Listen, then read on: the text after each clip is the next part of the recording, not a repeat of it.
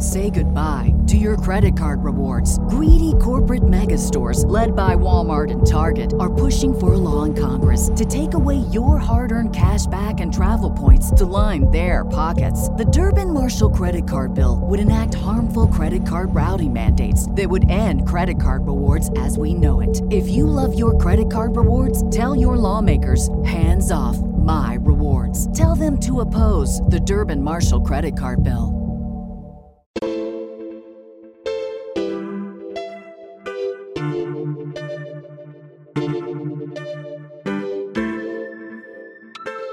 Hey everybody, welcome back to Grey Malkin Lane, the podcast where queer friends and allies gather to review and discuss the original X-Men comics from the 1960s. It is my favorite episode. Once a month we get to put a character on trial. Last time was the Blob in a really thought-provoking, hilarious, but also insightful podcast. I hope you got a chance to listen to that. And we have several of our jury members from last trial returning with us today to put the character the Toad on trial. We're going to talk a lot about the Toad today. I had the chance, as always, to review his entire chronological history. Reading front to back, I was astounded at how inconsistent this character is in portrayal, but how consistent in theme they are. We're going to kind of talk about what that means in just a few minutes, but this was a character that was fascinating to read front to back. So as we're starting, we're going to have each of our jury members introduce themselves. Let us know your gender pronouns, where we might know you from, and while we're beginning, what do you like about the Toad, and what is your favorite Toad story? We're going to begin with someone who's very special today, especially as it is her birthday. Miss Alicia Wilder, how are you? Hello, I'm great. How are you? Happy birthday to you, and I'm good. Thank you for spending your birthday with us this afternoon. Yeah, I mean, doing nerdy things is a great way to spend my birthday. So, as you said, I'm Alicia. I use she, her pronouns, and I don't know if I have a favorite Toad story, but I do really like the physicality that Toad has in the artwork. Like he always has a consistent physicality, and I like that the eviler he gets, the bigger his mouth gets. Just as like from a perspective of the art of Toad, that's something that I found really interesting in going through the comics. And what are your gender pronouns? Where do we know you from? She, her, hers are my pronouns, and you know me as co-host of the Ex-Wife podcast. Yay! One of my very earliest podcasts, back when I was just beginning, my friend Ian was on an episode with me, and I think it was in the first appearance of the Toad. He's like, everywhere he hops, there's a little yellow chemtrail behind him. Is he peeing? And now that's the only way I can see it. Yeah. That's amazing. Let's have Noelle go next. Yeah, I'm Noelle, she, her pronouns. I host the X-Men Unraveled podcast. I feel like I have a soft spot for mutants whose like mutation makes them unpalatable or kind of they can't pass as humans as easily. And Toad fits that, but I generally don't like him because he ends up being terrible. But my favorite story for him is when he escapes from Magneto, because he was treated so badly. I love when he escapes with this hopeful moment that maybe Toad will be better, but he's not. But I still love that moment for him. I'm going to preemptively answer. My favorite Toad story is Avengers 53, which we just reviewed on the pod. It will not have come out by the time we've recorded this, but will by the time this episode comes out, with Casey Counselor, when Toad finally was like, I've had enough of your fucking abuse. Get off my ship. I'm kicking you out. And there's a new Toad reborn. That's my favorite. Let's have Derek go next. Hi, Derek. Hey, Derek Krinskin. I'm a space opera science fiction author, and I'm also a longtime X-Men comics reader. I go by he, him, and favorite Toad story is, that Avengers X-Men crossover. But not for the reason that like he gets his comeuppance with Magneto, but like just the sheer sycophancy of that character, like, Master, I'll do this for you, and it's like just so you don't see that in any other places, that it's that deep. And as I was rereading recently, I was so inspired by it that I I started texting with one of the people in my D&D group, and I'm like, do you think I could play a character like an Igor or a Toad? And like, how funny would that be? But I need somebody to call me you brainless gargoyle or you cretin. And they didn't go for it, and they were like, I'm not sure that we're going to get sympathy, and the person who's being the abuser, like, how does that work with group dynamics? So as it is, I don't think I'm going to be able to role play a Toad character, but maybe someday in the future. I will call you a suffering sycophant anytime you like.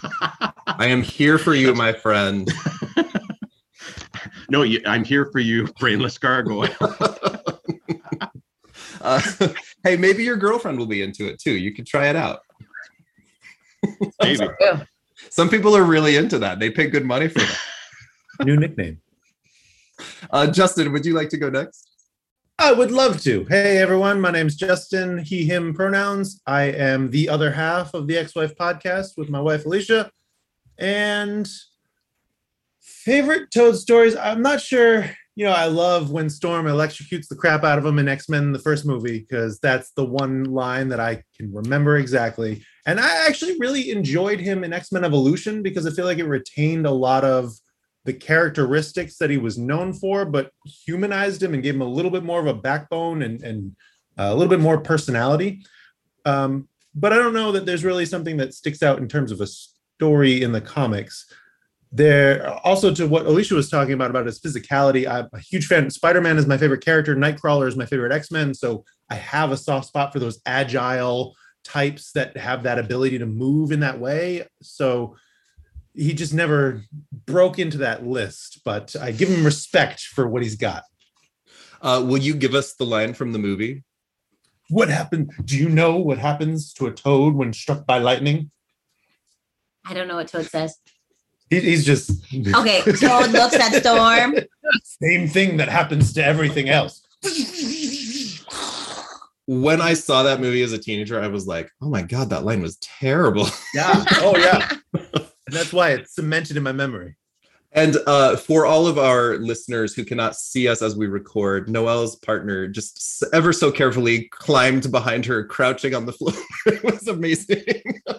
Okay, I was like, do I put it in the chat? Like, what's happening? My dog decided to take the giantest poop she's ever taken in her life over here. And so I had to text him, can you please come pick this up?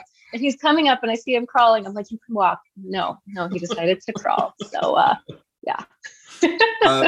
My partner and I recently exchanged our wedding vows in a family ceremony. We're on a beach in San Diego, and there's a couple that's just walking through the moment I'm reading my vows. And so on our wedding video, I'm reading, it's like very sincere, and they're going behind like, sorry. It's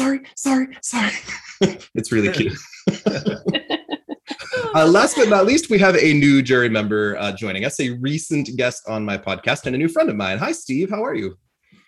Hello, Chad. Thanks for having me back on. It's good to see you again and good to meet all you other fine people.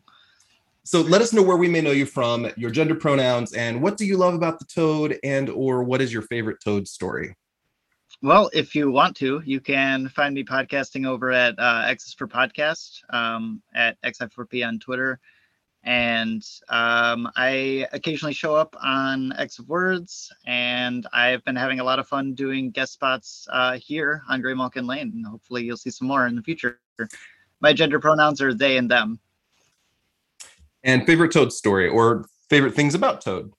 Well, as I was telling you a little bit before we got prepared for this, but my favorite Toad story is the one that both you and Derek chose as well. Avengers number 53 is just always stuck with me. It was one of the first essentials I had as a kid, and Toad's character, and it is so compelling as like a literal toady, but also just like he's had enough.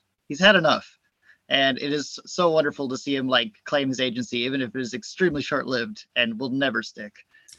So I'm about to give a big speech on the Toad, and I feel like I need to make a public announcement. On this podcast, we have not necessarily been kind to Toad along the way. We have we've talked about how, oh my God, no wonder Magneto smacks Toad around. God, he's so annoying. We have easily said things that we find him very frustrating as a character in the way he's portrayed. And as I reviewed his whole history and put together some sympathetic insights, I'm like, oh, I'm part of the problem. I'm making fun of him, but I also kind of don't feel bad because that's part of what the character is for, and we'll talk a little bit about what that means. So to introduce, we always start with kind of some psychology stuff. The fool, the court jester, the geek. In many forms of literature, there is a character off to the side who's meant to be the buffoon or the brunt of the jokes. These are generally supporting characters meant to be some sort of comic relief. These characters can take on a few different forms. Sometimes they are the sidekick to be laughed at. Think of Nick Bottom in A Midsummer Night's Dream, or LeFou to Gaston in Beauty and the Beast, or even Orko in He-Man and the Masters of the Universe. Sometimes these characters are mentally ill. They're portrayed as a little bit pathetic or humorous. Sometimes they're there to teach us a lesson, if you think of like Of Mice and Men. But Disney characters I thought of are like Hey Hey the Rooster in Moana, or Dopey in Snow White and the Seven Dwarfs. Lastly, these are often characters that are portrayed as grotesque, something that we are both fascinated by and disgusted by. It's the freak show, right? When we go to the circus type of stuff. And we see that in like Igor with Dr. Frankenstein, Riff Raff in the Rocky Horror Picture Show, or even Quasimodo in The Hunchback of Notre Dame. There are a few fools in the X-Men franchise, but first and foremost has always been the Toad, Mortimer Toynbee, who was introduced in the 1960s as the henchman to Magneto, the eager to please and pathetic hopping toad, literally wearing the outfit of a court jester, who was there to fawn over Magneto in the role of the evil Shakespearean king, and in turn to be abused by Magneto. We're meant to laugh whenever Magneto calls Toad aggravating, or when he shouts alliterative insults like "you grotesque gargoyle" and slaps him aside. Toad is the joke. He's the comic relief, but he's also the pathetic grotesquerie right from the beginning. You're meant to be annoyed with him, almost to see him as worthy of the abuse, even while you feel sorry for him at the same time. And this trend remains with him over decades of history, even though the portrayals change. He's drawn with enlarged teeth and great crazy hair and a giant wide smile. He crouches down to the ground menacingly or bounces around annoyingly like a child with a sugar rush. He emits grotesque resin from his hands and has a long, slimy tongue. Sometimes he has green skin. He's short and slight and rarely portrayed as dangerous. Sometimes he's sympathetic due to his need to belong or his struggles with mental illness. Sometimes he's pathetic, portrayed as the janitor or the mental patient. And sometimes he's shown as horrifying, a really frightening guy crouching in the shadows with that evil, wide smile kind of showing through. And this is mostly during his time as the leader of the Brotherhood of Evil Mutants.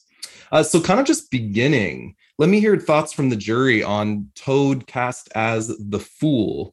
And kind of a supplemental question here. Are there other characters from literature that you find comparative? I do think Toad works extremely well as the fool. And he's not like the fool from Tarot, which is something that I always want to talk about. He's not this innocent person out about to start a quest and learn more about himself and the world around him. He's somebody who already like kind of has been through the ringer a number of times, and that really lends itself to that sympathetic element that you were talking about. And I do think that like, yeah, it is easy to find sympathy in Toad because we can always recognize like the hallmarks of domestic abuse and power struggles and like intense manipulation, being in like a dependent, toxic relationship with somebody else. That's something that really shines through the character, but he's consistently written not only in like an annoying and like off-putting way, but also like given these extremely gross personality traits that make him legitimately dislikable, in addition to his like general like air of unlikable dorkdom and like often physical grotesqueness. But it's in such a tension with Toad that it makes him compelling to me, is that like he's neither one nor the other. He's always kind of both at the same time. And it elicits this feeling of like, I don't know, I don't want to call it revulsion, but it's a feeling of like discomfort in, I think, the reader who can see the sympathetic aspects, but is also put off by the slimy Toad that he really is at the same time. Yeah, he's the misfit among the misfits, which is an interesting thing. Yeah, and everyone seems to pile on him too. Like he is a misfit through and through, to the point where no one has his back. Even when the X-Men do for the short period of time, he is their janitor. He is regaled to that low totem status in their world. And I feel like you can't help but have sympathy for him. But at the same time, like I would do what he does for Magneto as well, because Magneto is the best. Mm-hmm. So I understand, I identify a little bit with that that need to want to please Magneto, who is, the ultimate. But at the same time, Magneto treats him in a way that you wouldn't recommend, you wouldn't want. And so I think he adds an interesting dynamic to the book that just seems like everyone knows his place, including himself, and it just kind of piles on over years. Derek. So I like the idea of thinking about Toad as the jester who we normally associate with something humorous, but I think he's not humorous because he's just not self-aware enough. Like, he doesn't demonstrate self-awareness to the point that we would think, oh, he gets it and he's showing us and giving us insight and to anything. And I think he's rather a character of pathos. And like, his lack of self-respect, I think, is showing that there's something about his sense of self that is not centered, within him, but it's centered in the way everybody looks at him, which then makes him kind of a canvas for the way, people are thinking of him, and he just becomes the way he's treated. So it's a different kind of court jester, but still an effective one. Yeah, he's like very much like a pawn in whatever game someone needs him to play. And I feel like for me, one of the most like prevalent things that comes to my mind is the most recent thing that I've seen happen to Toad, was in the newest trial of Magneto, where it was just like, well, we're just going to throw Toad in the pit because we need to have someone to blame. So it's fine. And like, as a reader, you get to that point and you're like, what? He wasn't even involved in this story. He doesn't have anything to do with this, but it's just easy to make him a scapegoat. So we're just going to do that because everybody knows that's what his role is. And so that's like a very apparent, like, this is what we use Toad for, just to get the dirty work done that we need to do, or to just like pile all the shit on top of. Noelle? Yeah, it's hard. I always read and I want to be sympathetic to Toad, and I feel like I want to like him and I can't. And like, for a parallel, this isn't like super highbrow or anything, but the Disney Hercules, there's those two little demon dudes who are just constantly fawning over Hercules, pain and panic. But they're bad, like they're doing bad things, but they have like these little personalities that you enjoy, and they say funny things. And you just don't get that with Toad, where they've really made him a character that's just, he looks gross, he acts gross, and you like know that he's treated so badly, but then when you just see what he does, it's like, I just can't find it for you. There's so much of his history that he is not treated well. People are openly abusive toward him. Magneto smacks him. Wolverine cuts off his tongue a couple times. Like, they're like, we can't be bothered with you. And then you get moments where characters will tolerate him. Husk and Wolverine during his time as the janitor at the Jean Grey school, or Vision and the Scarlet Witch after they first leave the Brotherhood with him. There's like a few moments where they're kind, but the second they get frustrated, they immediately turn on him. Like, I was being so nice to you. What the fuck is your problem, Toad? Like, you weren't worthy of my respect in the first place. Like, there's never been a spot for him to really belong. He always has to accept secondary status. Cerebro with Connor Goldsmith did a really cool episode on Toad, where one of the things the guest in that episode pointed out was that Toad is part of almost every X-Men franchise. He's in the cartoons, he's in the movies, he shows up in the toy lines, but he's nobody's favorite character, and he's never the feature, but he's always there. Like, what is it about this guy that we love so much to keep bringing him back? He was in the first wave ever of Marvel Legends action figures and is getting a re-release this year. Yeah, and it's a cool looking toy. Yeah. Any ideas? What is it that people love so much about this character? Why is he always there? Well, I don't just know a why little train wreck. I don't know why he's always there, but I will say this for Toad: a lot of what makes him unlikable is that he's the kind of like dork who got bullied and so became like a bully, or didn't even become a bully, like aspires to be one. Mm-hmm. Like, he doesn't want to be a nicer person because he was bullied. He wants to like be Magneto. And I will bring this up in the prosecution, but he absolutely wants to be Magneto, but like can't. He's not that kind of person. So instead, he's just shittier to anybody he thinks is like less than him, which usually ends up being young women, as we'll discuss. But like, yeah, I don't know. I think that's part of why he is so compelling to people, and that's why he keeps showing up, is because like every one of us probably knows somebody like that or is somebody like that. But to another extent, like young viewers watching Toad in like the movies also kind of like get to bully him a little bit.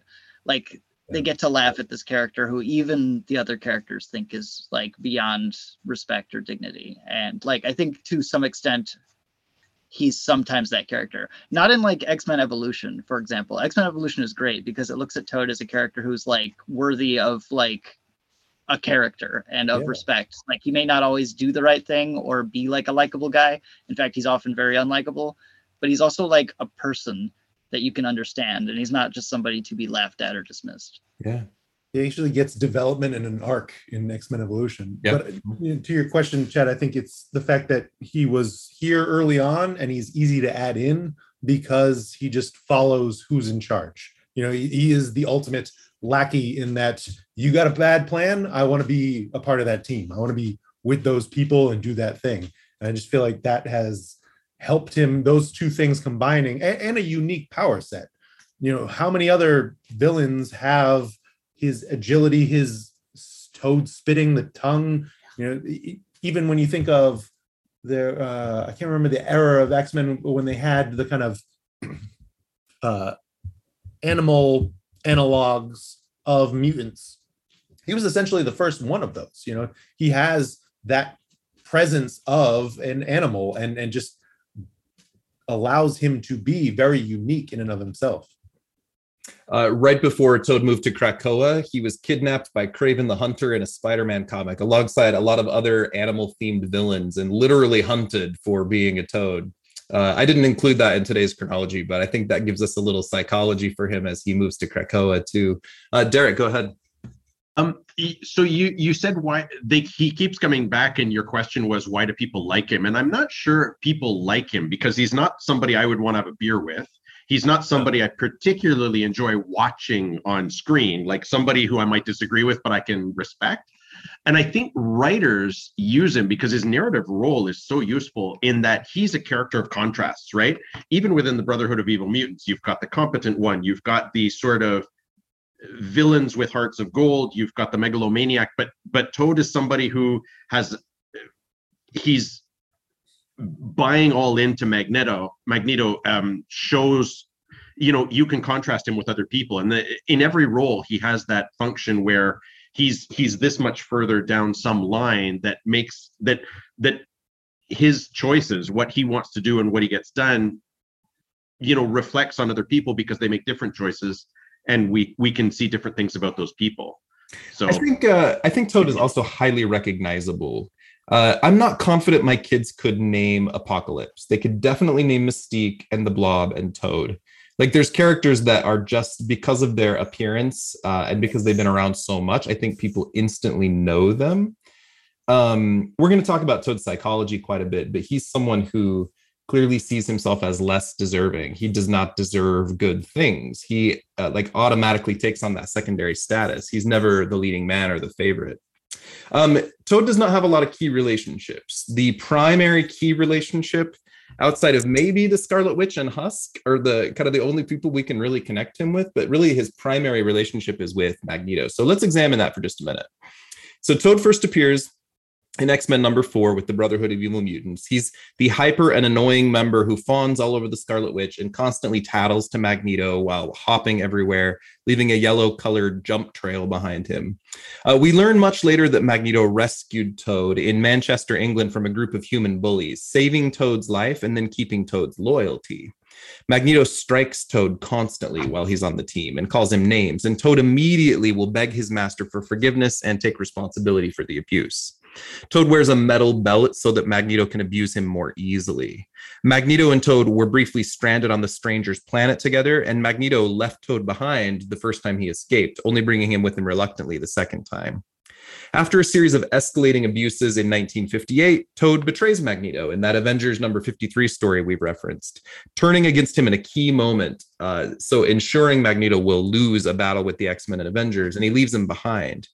Then Toad spends the next 50 years of continuity away from Magneto for the most part. We get lots of flashbacks to the early Brotherhood days. He was later, during that time, he was at Magneto's side when Magneto rushed into the United Nations and demanded that mutants be given their own country. But years later, when Magneto formed the nation of Avalon, the floating space station, Toad was deemed unfit to dwell there. Magneto then formed Genosha and was seemingly killed there, and Toad rushed to Genosha to honor his former master in this mutant country. In his most recent appearances, Toad has moved to Krakoa, where Magneto's been in the leadership of the Quiet Council, and Toad took the fall for a murder he didn't commit just because Magneto asked him to, and then he was sentenced to the pit or the exiled jail underneath the island as a result.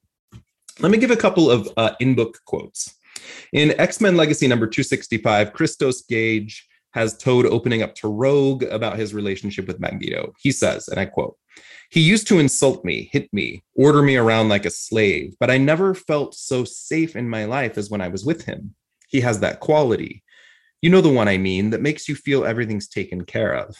Even when I left him, when I was leading the Brotherhood on my own, it was all an act. Inside, I was a nervous wreck.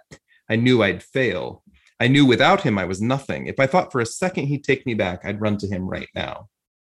Secondarily, in X-Men Unlimited number 2 from volume 1, Fabian Nicieza writes a story where Toad is doing an interview with a man named Adrian Icegalt about Magneto. Toad says, "Oh yes, of course I was frightened of him, Mr. Icegalt." Icegalt says, "Did he hit you, Mr. Toynbee? Did he abuse you?" "Oh, constantly, constantly." "So why did you stay with him for so long?" "I was younger then. You have to understand, he had a way of keeping you under his control, and not just through the threat of physical punishment either." "How else?" "Through sheer force of will, Mr. Icegalt. He believed so strongly in himself, in his goals, in his methods, that no matter how ludicrous some of them sounded, you actually believed he would accomplish them. How did Hitler rally his country around him? Through the incredible allure of his confidence. Magneto was much the same way in that regard. For all his bluster, for all his ill-tempered treatment of myself and my comrades, we stayed with him because he made us believe what he strongly believed himself, that he was superior to us all. And by staying with him, we were ensuring our place alongside greatness. And for as much as I hate him, to this day, I still believe he may have been right." Lastly, in Professor X and the X-Men number 15, which is a flashback to the early 60s books told from a 90s perspective, Magneto has thought bubbles that say, "The Toad is merely a pathetic little ogre whose stupidity I find nothing short of pitiful. If not for his innate agility, he would be useless to me." What are some of your thoughts on Toad's relationship with Magneto? And we want to recognize very quickly, pre-Claremont Magneto was a dick. He was a screamy, yelly, abusive guy. He was reverted to a baby and then relaunched into adulthood. And he seems to have a completely different personality once Claremont takes over. So it's okay to find 60s Magneto a dick and still think that current Magneto is great. But whatever you choose is fine. What are your thoughts on this relationship? Oh, you know I love that. Oh, you go ahead, Derek. Oh, I was just going to say, the question of why is Toad in it? Like, it's like he's in a cult, and it's like he needs someplace to belong. And I wonder how much empathy he has. Like, does he even understand why other people do things? Does he understand why he does things? I found it really telling in the quote you just did that, he's using somebody else's self-confidence to just, I'm going to use this and this is it. This is going to prop me up sort of thing, but without that much intention, without that sort of conscious thought. And again, I come back to this whole question of self-awareness, and I wonder if he really even understands what will make him happy. And in the meantime, he's just grasping and flailing, and Magneto does seem to make him happy in some way. Like Magneto gives him a purpose in however toxic the relationship is, which it's very much so. He has, in the same way that quote, he has a vision, he has a goal, he has a plan, and Toad is willing to just jump on and join in, regardless of how terrible Magneto treats him. And it's all sorts of toxic in that relationship, but at the same time, Toad doesn't feel that because he has a purpose that he would not be able to find otherwise. Even when he's trying to find that purpose, he's emulating the abuser. He's trying to be the guy that was so terrible to him beforehand, to just find that same amount of confidence. Yeah, I feel like he doesn't. I was just going to say, when he leads the Brotherhood later, he's trying to be his own version of Magneto. Go ahead, Alicia.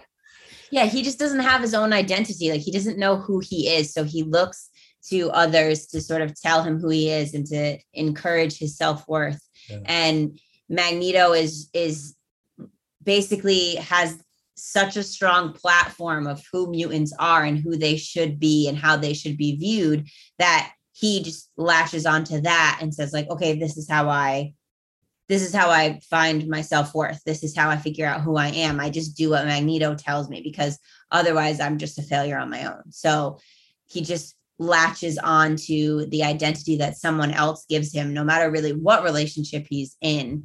He needs that to sort of be his motivation to go forward. I think there are escalating levels of potential here. Let me describe this briefly. 3 that come to mind. Number 1, Toad has been attacked by humans. He cannot survive in a human world, and he needs a mutant group to survive with. You know, Xavier's not going to take him. In fact, there's probably some story that will be told someday about how Xavier chose not to bring Toad into the X-Men, but we haven't seen that specifically. But he needed survival, and in order to survive, he joined himself with this group and saw the abuse as worth it. That's one option. A second option, which seems a lot more likely, is Toad is the abuse victim, right? Speaking as a therapist for a moment, we see lots of people who are abused, and while they are in the relationship, believe themselves worthy of that abuse. Because of the signs and symptoms of someone who is a batterer or who is abusive or a bully, we have these whole psychological methods meant to keep you in your place, meant to believe that you were worthy of what you were being put through. And not only that, but you're responsible for it. And 60s Magneto is a fucking asshole. He's a terrible guy, right? Or what Derek referenced a moment ago, we can escalate it even farther and look at this almost as like a cult level of belief. Magneto saying, you have to believe in this way. I'm the only one who matters here. I'm superior to you. My needs transcend everything else. I am mutant kind. I am the Messiah. And Toad believing in Magneto to such a way that he has allowed himself to be completely brainwashed or indoctrinated. There's kind of different ways of kind of viewing that. What are your thoughts on that? I think it's really a combination of all 3, but especially the latter 2. Because Magneto, as much as I love Magneto, as much as Magneto is one of my favorite characters, Magneto in the 60s and also Magneto during the Morrison era is not my favorite Magneto. He is exactly a cult leader, but the difference between him and a lot of cults is that he's for real, like he has the power to do what he says he's going to do. And he really means every word that he says, whether or not he succeeds in his plans. And I can only imagine being a member of an extremely marginalized group that is hunted to near extinction and then meeting a man like Magneto. Because if you were susceptible to falling into a cult, if you had problems with your own self-esteem or self-identity already, and especially if you were somebody who has been a repeated victim of abuse in the specific way that Magneto has with Toad, where, you just feel like, yeah, it was abuse and yeah, it was terrible, but I know that I don't feel myself to be independent. And if I could go back to that, I'd go back in a heartbeat because I'd have all these other things that I don't have now. And then to meet Magneto, to meet that man who can accomplish what he says he's going to do like that, it would be hard not to get swept up in that. And he has a frightening potential for that. And Toad is just his first and easiest victim in that way. Sure. And Toad, I think there's an interesting contrast with someone like the Blob, who accepts himself for who he is. He values his own powers. Where Toad sort of accepts other people's view of him, and that he's gross and that he's weird, and his personality, he's just annoying, but he seems to accept that outside valuation of him as a person. And it's interesting to me that he wants to align himself with other mutants who aren't necessarily like him, who can pass as human. They're physically good looking and all of these different things, whereas he doesn't go to the Morlocks, who probably would have more understanding of what his life is like. And so it leaves him a loner because he doesn't really fit in with the people that he's trying to fit in with. And I think he probably looks down on other mutants who are more like him. Derek. I really like this real deal conversation about Magneto. And apologies if I keep calling him Magneto. When I was a kid at 10 years old, I first saw it and I'm like, Magneto, or, I didn't get it right. But every time you say Magneto, a little part of me goes, yay. Yeah, it's the 10-year-old me trying to pronounce things that nobody else has ever read. So, but Magneto is impressive. Issue 1 of X-Men, he goes into Cape Citadel. He, beats the army. He's only driven away by the X-Men, not really defeated. And Toad is disaffected. And I'm looking at all of this as almost being a process of radicalization, right? Like Toad is this disaffected person. You've got this terrorist come up. He's like, this is what we ought to do because everybody's mistreating us and we don't deserve it. And we are great. We are superior, and join my mission, but do what I say. And so there's this process of radicalization, I think, that parallels a lot of things that we're seeing in the last couple of decades in the world. And that's the first time this conversation is making me look at that relationship in those terms now. We are somewhat acculturated as readers to see Toad as worthy of the abuse because he's annoying. But let me flip it on you for just a second. What if Toad was a woman? A female character drawn grotesquely, and Magneto's constantly shouting names and striking her across the face and throwing her across the room. We would have a very different visceral reaction to the treatment of this character. So when you view Toad as the mentally ill character, there's a piece of us that, and again, I've been guilty of this on the podcast. We laugh and we're like, haha, Toad deserved it. God, he's so annoying. But then when I read it and put this context to it, I'm like, oh, wow. What I said earlier, like I'm part of the problem. I'm recognizing the level. Now, we want to have comics be a place of escape. We're applying very weird, world issues onto all of this as we talk about cults and abuse. But I do think it's part of the story that we're telling as well. Any thoughts on that before I move forward with kind of Toad's psychology? Well, I think that's a really interesting thing. Let's go, Alicia, and then Steve. Thank you. It's very much like a person who's being held captive, and then they start to fall in love with their captor. It's like and it's similar to Chad, what you were saying earlier about the person who's in an abusive relationship, and that it's not only just that they don't know or think that they're worthy of that abuse or they're deserving of that abuse, but they also just have this idea in their mind that the person who is their abuser is so wonderful that they didn't mean it, or that it came from a place of love, or it's just this skewed vision of what that person is. And so they can't see that as wrong. And so even though on the outside, we should see it as wrong, we too, maybe not 60s Magneto, but Magneto in general, a lot of people love Magneto, myself included. And so you brush those things off as oh, it's okay because it's Magneto and we love him. So we also are in that same position as Toad, where we're seeing this person and we're excusing the things that they're doing because we hold them in such high regard as a character. Yeah. And then Steve? Yeah, I think that's super interesting. Both what Alicia just said and when you brought up the idea of what if Toad was female, because that got me thinking about it, right? If I saw a character who was femme presenting, who was exactly Toad, pretty much down to the nail, would I find this character as irritating, or would I be more sympathetic to them? I think I'd be more sympathetic generally, because I think that it would come off as an extremely misogynistic portrayal of a woman stuck in this horrible slavery to somebody else, to this man who abuses her constantly, and I immediately wanted to see her freed. And I think we're often trained to not look the same way at male characters or masculine presenting characters in abuse situations, and I know that that's true in real life. And I think that carries over to our comics reading experience. I think it certainly did for me a little bit, although I will say, in the defense of some people who don't like Toad, a lot of what personally irritates me about Toad is not the cringy sycophantism, but it is definitely the lascivious attitude towards the women in his life. Yeah. But not to say that couldn't also be a part of a female equivalent of Toad in a comic, and it would still complicate the matter further. We're seeing a lot of stories on Krakoa of characters being given a chance to overcome their trauma and move on. And I would love that story for Toad, and I would love that story for Blob, that redemptive arc we talked about in our last trial. So let's talk a little bit about Toad. Toad, years into his continuity, is given a touch of an origin story, not much. In X-Men Forever, we see that his name is Mortimer Toynbee. He was gathered alongside dozens of other mutant babies and experimented on at Alamogordo by the Black Womb, Amanda Mueller, who was affiliated with Mr. Sinister. It seems that these experiments have caused his mutation to go awry. We don't necessarily know what that means, but we see him demonstrating new powers every few years. And that may be due to something that happened to him as a child.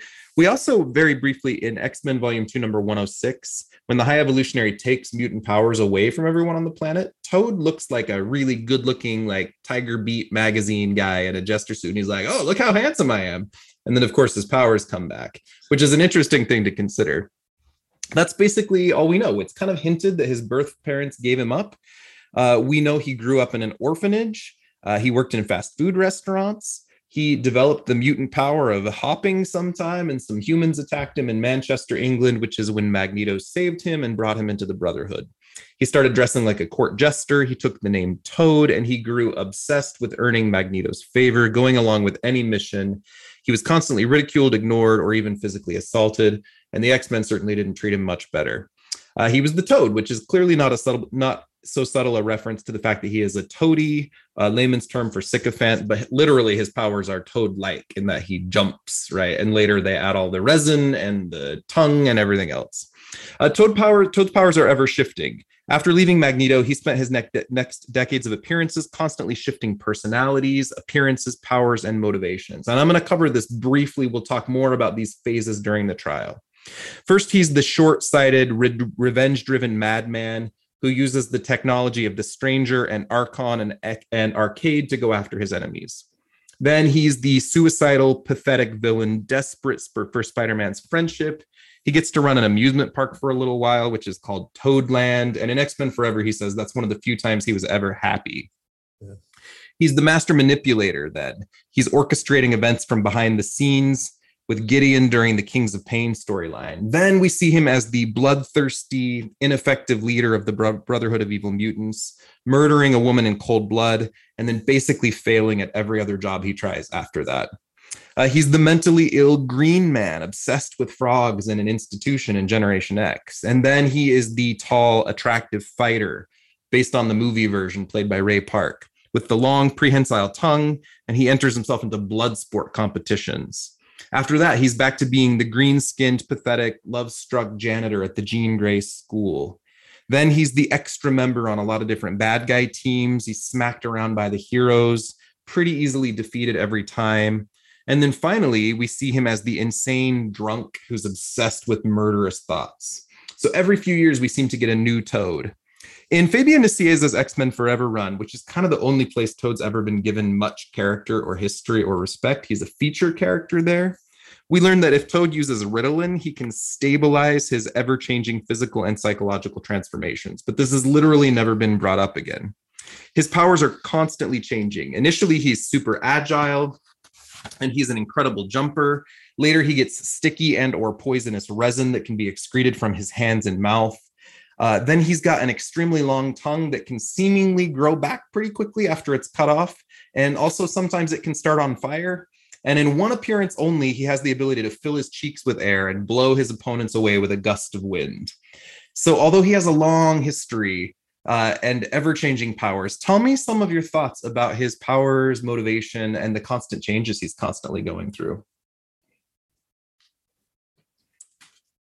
I've always loved that about him. The fact that his powers seemingly evolve year over year, and it makes sense. The things that become part of what he can do make sense in that analog to a physical Toad, because you're just diving deeper into what else can a toad or a frog or some amphibious creature do that you can attribute to this character. And I always love, I'm a big fan of secondary mutations, big fan of characters that get to reinvent themselves in some way and get a new life. And even though it's very limited to his power set and not really to his characterization, I've always been interested in the fact that we're always adding in new elements to his overall package. What you just said just made me so excited to say this next thing. And I'm sorry, I have to just jump in and say it really quick. I know Derek's like ready, but I gotta say it. As we've seen in Jurassic Park, some tree frogs have the ability to change their DNA to adapt to their situations. So that makes sense for Toad being a toad. He's constantly changing his abilities to adapt to what he needs to be a supervillain for. And so if that means one time he can blow his opponents away, then one time he can blow his opponents away. But I also think it's an interesting parallel to the idea that he is still searching for his own identity and who he really is. And so his powers sort of echo that, and they're changing to sort of help him figure out who he is. And to help whoever he's working with. Too. Right. Because is it really driven by what he wants, or is it by what the people situation and what's needed? Yeah. Okay. Sorry, Derek. Alicia, you're no prizes in the mail. Yeah, I was going to say that when you think about the power set and the body changing every so often, and already the character we're dealing with doesn't have a very strong sense of self and absorbs it from others, I wonder if that's even a contributing factor to his relationship with Magneto and others. That, like, if you, like, at the very basic level, I mean, we wake up in the morning and this is our body, and we trust that this is our body and it's not going to change on us or do any weird things. And it's not like he can even go up and to somebody else who has these mutations and the person can say, oh, don't worry. Sometimes, you know, you're going to have fur in places you didn't have fur before, right? There's nobody to do that for the Toad's new mutations. And so if he can't even be sure what his physical body is going to be like from year to year, that's got to be mentally destabilizing as well, and emotionally destabilizing too. So I'd never considered it before you brought that up, Chad. But I mean, within the context of this conversation, pieces are starting to click that, you know, there's more to his sort of emotional needs than maybe we were thinking of. Any other thoughts? I love this idea that identity is so explicitly tied to Toad's shifting powers. I think that's really interesting because he's always a different Toad and he always has different powers. I've always thought of it as Toad is sort of like the Superman of X-Men comics. Bear with me. It's because Superman's powers are just whatever the plot needs them to be on a given day, as long as they're super. And Toads are like that as long as they're Toad-like, you know? But, I mean, it's not always true. Sometimes there's fire involved, you know? So, like, I really like this idea that Toad's powers shifting has something to do with his constant search for a sense of identity. And I love that you brought up, as you know, the joke of the fur growing in weird places, but like it reminded me of Beast. Beast is a person who has gone through some severe mood swings and behavior in recent years, and a lot of it started around the time he started worrying about his physical appearance changing outside of his control. And when you think about the Beast struggling with that emotionally and intellectually and physically constantly over the years, and it leading him to worse and worse places over time, Beast is a guy who's like pretty good looking, you know, like generally considered handsome in universe. And Toad just keeps turning into, with one exception, things that look less and less baseline human, more and more interestingly mutant, but in a way that other mutants even seem to find off-putting sometimes, you know? I would love to see a modern writer do a Toad story in which he takes responsibility for his own destiny, his own mental health. He puts on a non-court jester-like looking suit and he decides to become a hero, and he changes his name to Dart Frog and starts training in the Danger Room and like kicking ass. I mean, something, right? Like, I think there's a version of him that we're waiting to discover under the right writer, kind of like what we were talking with the Blob last time. Like, if the right writer comes along, we care about these characters in a very different way. But Blob and Toad both have been around right from the beginning. The only villain who predates them, besides Magneto, is the Vanisher, who's a character that's never really been touched very much. We don't know the Vanisher, but we know Blob, we know Toad. We're just waiting for someone to do something with them. Any final thoughts before we jump into the trial? I love these discussions. They put me in like a particular mindset as I kind of gather all the data and hear your insights, and like changes my energy. I love it. What other thoughts do you guys have? It's two things. One, it's a dumb thing. It's off of the point about the fire and there's a drink called the Flaming Toad, and I wonder if that is why, and then I'm also thinking about, just how frogs evolved and if that's part of that. But also I kind of stuck on the point, and I was thinking about it before when we were talking about his destiny and where he was going. And then Noelle brought it up of just, if Toad had been found by the Morlocks, what would his journey have been? And would he have accepted them in some way? Or would he reject them as less than? Or would he see them in the same way that he's been treated otherwise? And I just feel like that, I feel like in the tunnels, in the sewers, he might be seen as someone that has this extra strength and ability and just has this home in this place that he's never found otherwise. Yeah, Toad would make a killer Morlock. Say again, Steve. Toad would make a killer Morlock. He'd be really good. He could be like a hero to them in the way that Spider-Man is to like parts of New York. There's an interesting thing. I'll give a quick comment on this. There are likely characters in the comics that could be diagnosed with significant mental illnesses, right? Yeah. Processing disorders, attachment disorders, neurodivergent disorders, etc. But oftentimes we see characters that are just different because of their mutation. Like when we did the Quicksilver trial, his brain moves faster than everybody else, and that's why he's such an asshole, right? Toad maybe just sees the world very differently and comes across very differently. He's never been diagnosed with any sort of direct mental illness that we're aware of, although ADHD is certainly part of it. But I want to assume for the purpose of today's trial that he is mentally competent and is the way he is either due to his mutation or due to the abuse he suffered by the hands of other people, which is an interesting thing. And we can have more conversations around that. But I think there's a difference between somebody complicit with their own terrible choices or somebody who's actually mentally ill and has some significant struggles and is not medicated. I mean, we had Ritalin being used by Nissi as the thing that stabilized Toad's mutation, which is used to calm down ADHD or hyperactivity impulses primarily.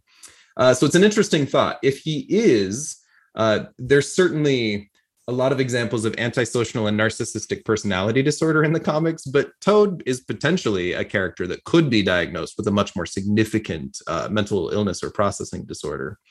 So interesting place to take it. Any thoughts on that? I definitely try to think of Toad as always like cognizant of his actions and somebody who makes choices based on what he really thinks he should do. I definitely am going to be looking at him during this trial as responsible for everything he does, although mitigating factors for sympathy and cuteness as it will vary. Yeah, I feel like when I was reading, I kind of went back and forth on that. Like, Toad, is this mental illness, or is this just we're seeing like an extreme result of abuse? And I think, that can exist with mental illness, or it can be its own thing. I don't know how they really add up with Toad or what fits where, but I feel like I kind of looked at him as more of a victim of abuse and how that has shaped his personality and shaped how he views the world and himself.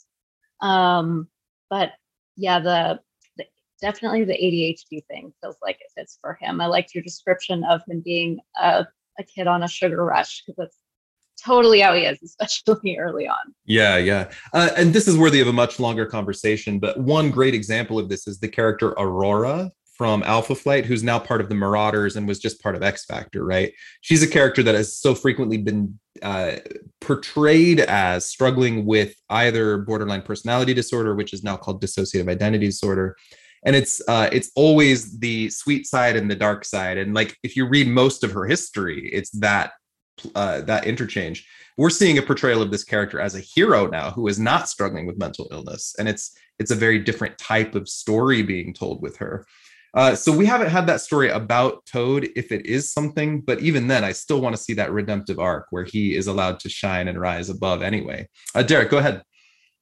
just on the question you posed about like him and responsibility and stuff, I think there's a tension between us holding him responsible and the way he seems to either willingly or unwillingly give up his agency, because so much of his character is built around ceding unto others his agency, and then he enthusiastically becomes whatever they need him or want him to be, even if that later on turns into something that they punish him for. So I'm not coming down on any side. I'm just saying that it's an interesting question to when somebody is giving away that much agency as a central part of who they are. Based on their place in the world or where they've come from. Yeah. So is everybody comfortable for the purpose of today's trial? We're going to assume that Toad has some major PTSD. He's probably got some ADHD. And he very likely sees the world from a very different place based on his mutation. But are we all okay with ruling him mentally competent moving forward with today's trial? Because I feel like that needed to be addressed right at the start, because this is a character who is so frequently, and I hate to use the word, but portrayed as pathetic, right? So any questions or clarifying points before we begin the trial portion?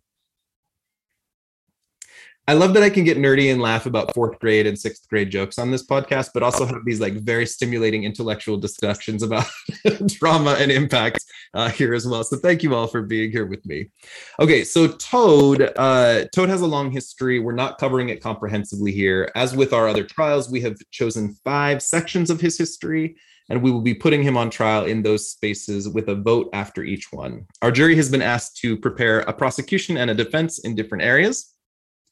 And after each section, we will be voting from 1 through 5, each of us in the jury, on how culpable Toad is in his own his own quote unquote evil actions as we move through this. So as we are voting, if our listeners want to vote along with us, if we vote 1, which is the lowest, we're determining that to be a justifiable action in that section. 2, we're calling morally concerning. 3, definitely inappropriate. 4, over the line into criminal behavior. And 5, pure evil. So the higher the number, the more culpable you find him in a given section. We'll take an overall percentage at the end. Okay, so in section 1, we're calling this lackey. Prosecution will be Derek. Noel on defense. As a member of Magneto's Brotherhood of Evil Mutants, Toad regularly flirted with the Scarlet Witch and was constantly beat up and insulted by Magneto. Alongside the Brotherhood, Toad participated in a series of crimes, including the invasion of the country of Santo Marco, attempting to recruit Namor the Submariner and the Blob to the Brotherhood. And notably, Toad was given a small solo adventure in which he was sent to lure the X-Men into a trap, posing as a human track star in order to lure them back to the space station to be taken captive. In time, Toad and Magneto were captured by this stranger. They eventually got back to Earth, and they immediately led an attack on the Avengers and the United Nations in order to recruit Quicksilver and the Scarlet Witch back to the team.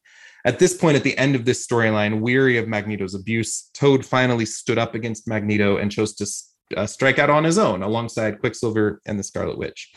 These stories take place in X-Men Volume 1, 4 through 7 and 11, Avengers Volume 1, 47 through 49, and then Avengers 53 and X-Men 43 through 45. So kind of summing that up all together. Let's turn it over to Derek for the prosecution. Yes, thank you. So in Canada, I believe the prosecutors are called Crown attorneys, and so that's the term we'll use. And also, it occurred to me that since I'm calling from Canada, our pronunciation may be different. So Magneto is legit. Okay. So yeah, the Crown will establish beyond a doubt 4 things about Mortimer Toynbee. The first is he belongs to a terrorist organization. Second, he's a terrorist himself. Third, he has attempted murder and mass murder. And 4th, he has committed fashion crimes against humanity. Get him. To begin, Mortimer's association with the terrorism began with his joining of the Brotherhood of Evil Mutants, led by Magneto, as he overthrew the elected government of San Marco and fired artillery near civilians.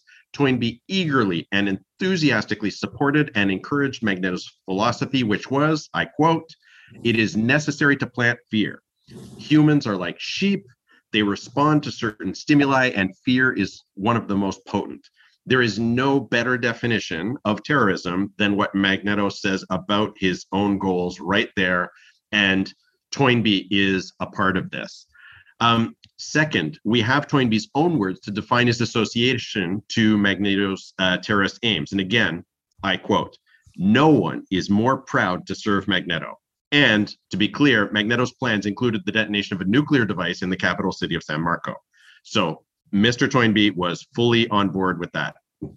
On the topic of mass murder attempted murder and attempted mass murder, the defense counsel may try to deflect responsibility for Toynbee's actions in terms of his subordinate relationship to Magneto. But I wish to make clear that not only is Toynbee gleefully informed and consenting as an author of his own actions, but he's quick to turn on Magneto as soon as it suits him. So with the X-Men in captivity, bound by Mr. Toynbee's own hands, I would like to remind the jury, it was Toynbee who said, "The X-Men are your enemies. You must kill them now." He was telling this to his boss. He also clearly stated, "You need to, but give me the signal, and I, your most loyal servant, will do away with them forever." Mr. Toynbee's independent motives and intentions are very clear.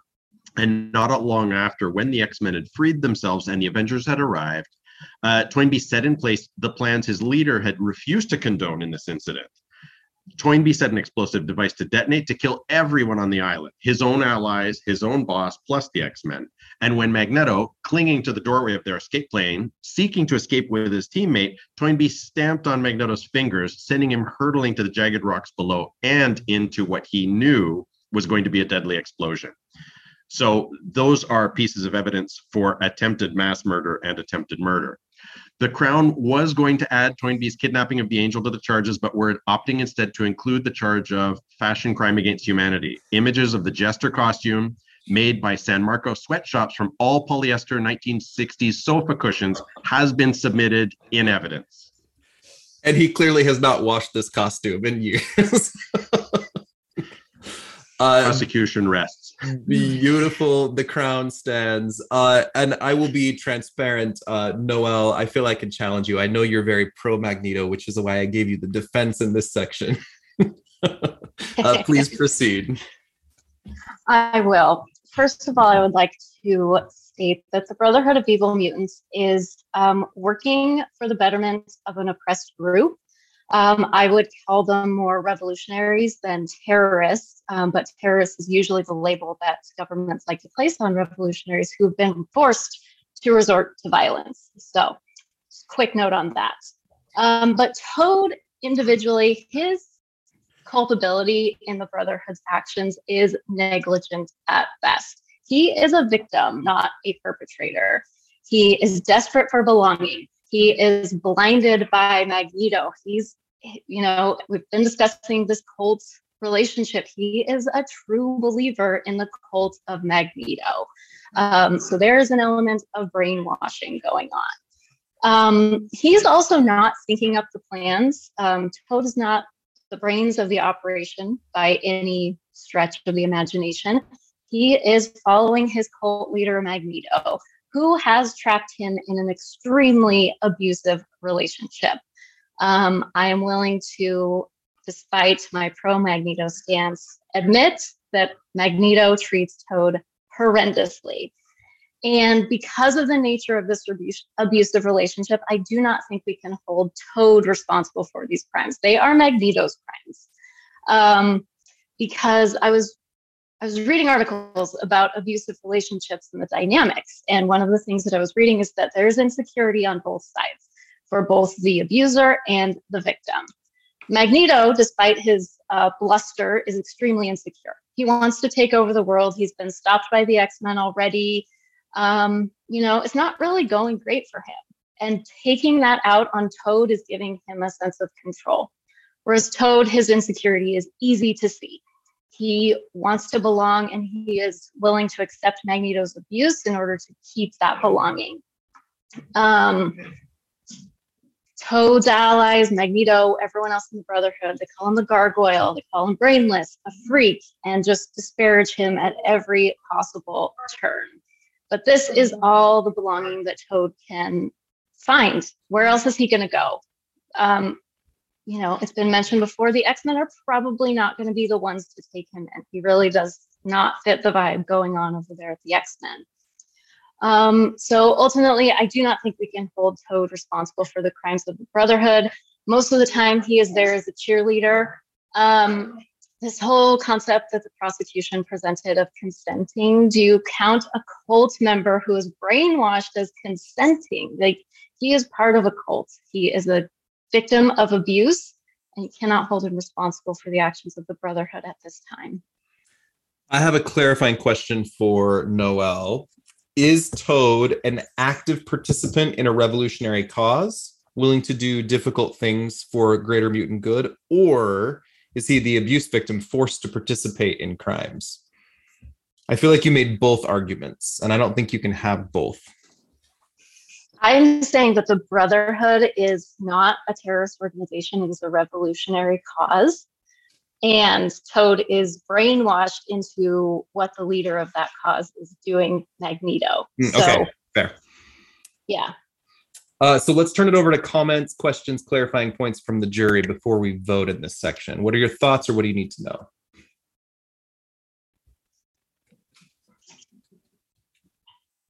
We good to vote? Yeah, valid arguments on all fronts. Brilliant on both sides, frankly. Let's hear from Steve first. 1, 2, 3, 4, 5. You're still on mute, Steve. Oh, am I still on mute? There you go. Can you hear me? Yeah. This is very difficult because I have to choose between two numbers, but I'm gonna call Toad's actions justifiable. All this overage, it was justifiable. That's a 1 for me. Okay. Alicia? Yeah, I'm very close to 2, though. All right. So here's the thing. I really feel like I can't vote too high on the spectrum. Otherwise, my credibility in the next argument will be diminished.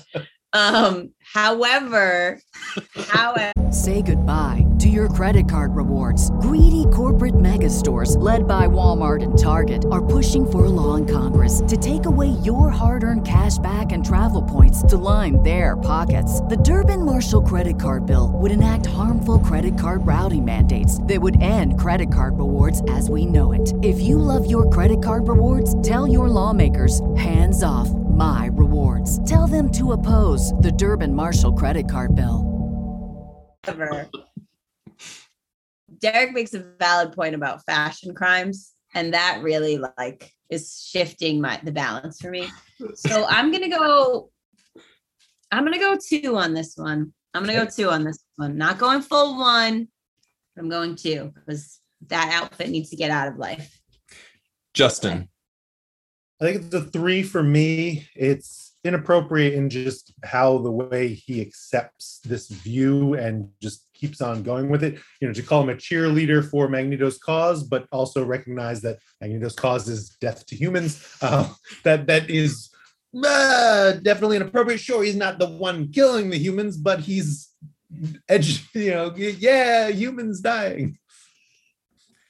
I am going to vote 1 in this section for 2 primary reasons. Number 1, San Marco, the country that they invaded, I didn't cover this in the notes, but it was putting out policies against mutants, and their attempt to save mutants by making a bold statement, I think, is kind of revolutionary. And we don't know that anyone died, even though there was an attempt to set off a nuclear bomb. Second, I think most of the fights with the X-Men are the Brotherhood defending themselves. It's a war between the two groups. I can't hold Toad any more accountable than I would hold Iceman, I feel like, in this section at least. So it's a 1 for me. Noel. I'm going to go 1. I'm going to be much harder on Toad the rest of the time, but I think he's just brainwashed. And then Derek. Yeah, that nuclear device kind of puts it over the edge for me. If it hadn't been for Pietro, there'd be a whole lot of dead people. So I'm going to go for a 4. Okay, which gives us a total of 12 out of 30 in this section. In section 2, which we call Rebel, we have Noel on prosecution and Alicia on defense. Using the technology of the Stranger and Archon the Magnificent, Toad tries to woo Wanda the Scarlet Witch, but he's furious to learn that she is married to the Vision. So initially he poses as the Stranger and attacks the Avengers in his hangar, badly wounding the Wasp, which he is soundly defeated for later. Later, Toad borrowed money from Dr. Doom and set up a series of elaborate death traps, luring the Thing and Angel into these traps before he was defeated. He's then surprised as Angel takes pity on Toad and funds his transformation of this death trap castle into an amusement park, which gets called Toadland. Despite this, Toad quickly grows suicidal and attempts suicide, but he's saved by Spider-Man. He's desperate for Spider-Man's attention, wants to be his friend and sidekick. So he sets up a really dangerous situation with criminals to show Spider-Man how great he is, but his lies were exposed. And then he briefly teamed them up with some other nonsense spider characters. That's not really a part of his story. Later, Toad heard that Wanda was pregnant, and he attacked Wanda and the Vision with robots of the Brotherhood of Evil Mutants, and then later with his own massive suit of Toad armor. He calls himself the Terrible Toad King. But when he finally got Wanda alone, he saw her pregnant and was disgusted and chose to leave her behind. In a bizarre and iconic Steve Englehart story.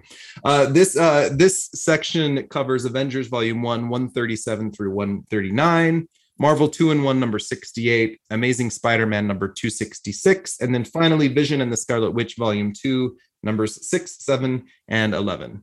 Let's go to Noelle for the prosecution. This is going to be a hard right turn for me, guys. Totally on board with the prosecution here. But Toad at this point is fully in control of his choices and agency after leaving Magneto. And the only way I could think to describe Toad at this time is that he is a violent incel. All of his actions stem from his belief that he deserves Wanda because he has feelings for her. He mistakes her previous kindness as there being some chance of romantic involvement, but Wanda never wanted or expressed that.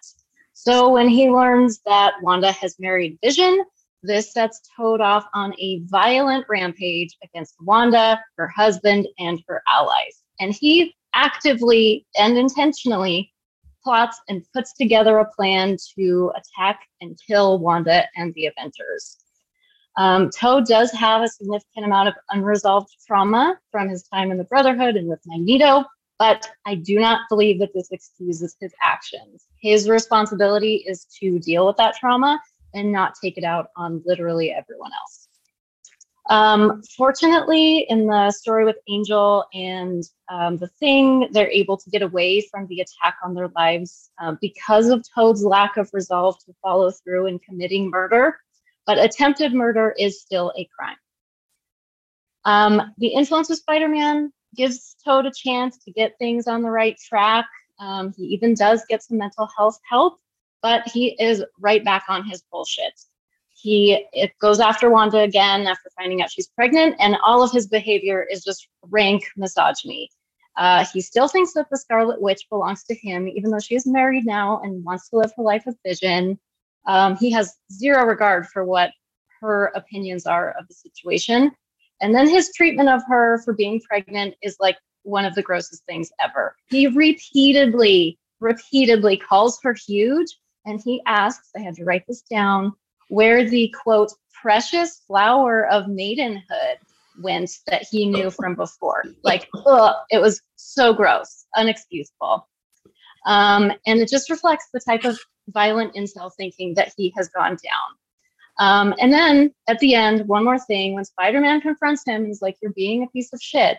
Toad doesn't take that advice. He just pieces out, vanishes, no apologies, no reflection, no nothing, no nothing. So yeah, I don't think Toad deserves any excuses here. I love you, Alicia, but sorry, I had to come down hard on Toad for this one. It's okay. And then Alicia for the defense. I understand, Noelle. Okay, I get it. But I just want to just go right back to the beginning of your point really quick and just talk about how all of this spiraled because he left Magneto, when in fact Magneto left him. So let's just be clear on this situation. Toad did not choose to leave Magneto. And all of this really stems from Toad's inability to understand relationships and to understand love. And so I'm not arguing that any of these things are not crimes. We all know that everything Toad does is a crime, basically. Just every thought he has is a criminal thought. What we're really trying to talk about is like how severe these things are. And I just really want to talk about the motivation behind them. That's what I want to focus on. What is Toad's motivation in all of this? And I think his motivation in every single one of these stories is to be accepted and loved. And he just doesn't understand socially how to do that the right way. He's left by Magneto, and he needs to, get his way back. And like, what gets him through that journey? What is he pushing for? Why does he do what he does to the Avengers? Because he believes that he and Wanda are meant to be. So Wanda is basically what saved his life while he was trapped and abandoned there. And that's what brought him to come back. So that's where he's pushing himself to be. He's clinging to this idea that this relationship with Wanda is going to reestablish his self-worth. And finding out that she's married sort of takes all of that down and sends him into a spiral of not being sure how to express himself or understand, what's going on inside him, because he's never really been loved before and he doesn't really understand what love is. Also, in this story, we did, decide at the beginning of this trial that, Toad is mentally well. However, in this story in particular, he almost commits suicide. So I would say if there is any point in this trial that's going to go borderline on, his mental illness, I would say this is that place, because he's almost committing suicide. And then the person who comes in to save him, Spider-Man, saves him, but then still pushes him aside and says, no, you're not worthy of being my partner. You can only be my friend. And so then, Toad's still in this place where he's just unsure of who he is and where he can be loved and accepted and how he can show love for someone else. So we've got all of that. And then we have the Brotherhood robots. So let's talk about the Brotherhood robots for just a second. So Toad has these people who he idolizes, who he clings to, and he goes as far as to create robots of them so that he can have the relationships with those people that he actually desires. And I think that the struggle here is his inability to see the difference between the relationships that he's created with these people and the relationships that he actually has. And so, through all of these things, I'm not saying that it's not, trust me, I think it's pretty terrible, the things he says to Wanda, but I just don't know where they come from deep in his soul, if they're really about him protecting himself from the situation and not really meant to be aggressive insults towards her. So what I'm asking the jury to do here is to look at the situation and to have some leniency for Toad, because yes, he committed some crimes and he said some pretty nasty things, but he doesn't understand how to love, and he doesn't understand how to express himself. And he's constantly being abandoned by the people he thinks are there for him, and they are not. So he has to go as far as to create robots to make himself have friends. I appreciate hearing from both of our jury members who still possess their precious flower of maidenhood. Sorry. We're all laughing, but they're all muted, so you can only hear me. That's a 5, Chad. That's a 5. There's sirens. Yeah. Sirens. There were sirens. I was trying to save you from that. But yes, my precious, precious flower. What questions, comments, or clarifying points do we need from the jury for this section? I worry about someone that clings to the past and tries to find what else he can because of those past memories. Just a lot of these things, and I carry on, go for it. I am going against you in your argument. I just feel as though the way that he goes about this is just it understandable but not excusable. It's just. All right. Can I ask you a question? Sure. Then? All right. In any instance of Toad in a relationship with someone else, has he had a successful reciprocation of what he is giving out to someone? No, so except for maybe when Husk was not of her mind. But is that the problem of society, or is that the problem of? Well, Toad's learned behavior is that expressing your care and your love for someone someone is to abuse them. That's what he learned from Magneto. So that's what I feel like to rule in this section, you have to make one of two decisions. On one side, Toad has a fresh opportunity to begin anew, and he completely rejects that opportunity over and over again. He's got the technology and chooses it for evil. He's got the money from Angel in the theme park, and he chooses to turn against it. He's got Spider-Man support, but he turns against it. Like, there's multiple examples of him to begin anew. Or we see him as the guy who just left the cult behind. The Avengers have tried to kill him before. Scarlet Witch is the only person who's been nice to him, and he doesn't recognize a healthy relationship. Do we view him as the person who is culpable, or as the person who has not yet learned? Which, as we get farther in, he clearly has not learned. But in this section of his history, what are your thoughts? Steve, go ahead. I want to ask one more clarifying question to follow up that. What exactly is the nature of these grievous injuries to the Wasp again? She ends up in the hospital and is really badly wounded. And if I'm remembering the story right, Hank Pym captures Toad and drags him into the hospital room, is like, look at what you've done, and then smacks Toad aside. It's kind of a violent story on both parts, from the Avengers and from Toad. Yeah, so Toad puts these little mines in the sky, and the Wasp is trying to make her way through them, and one explodes. Okay, so it was not a direct assault, but it was at his hand, and it was a booby trap that she decided to go through. That he said. Wow. But she could have avoided. I mean, I feel like society has a pretty poor view of landmines, and he basically just landmined it. So, yeah. There are treaties. There are international treaties against landmines. They were sky mines. Where at one point he was just following along, and now he is repeating the behavior of what he followed. Shush you. I'm worrying about where that action could go if left unchecked. Yes. And he did go to therapy, but he decided he was better and stopped.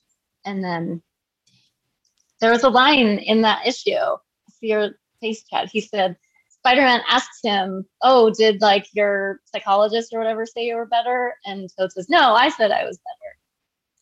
There's a really great moment during that issue where Spider-Man's being followed around by the Toad, who he finds horribly annoying. And he's thinking, I need to go home and get home to my girlfriend, the Black Cat.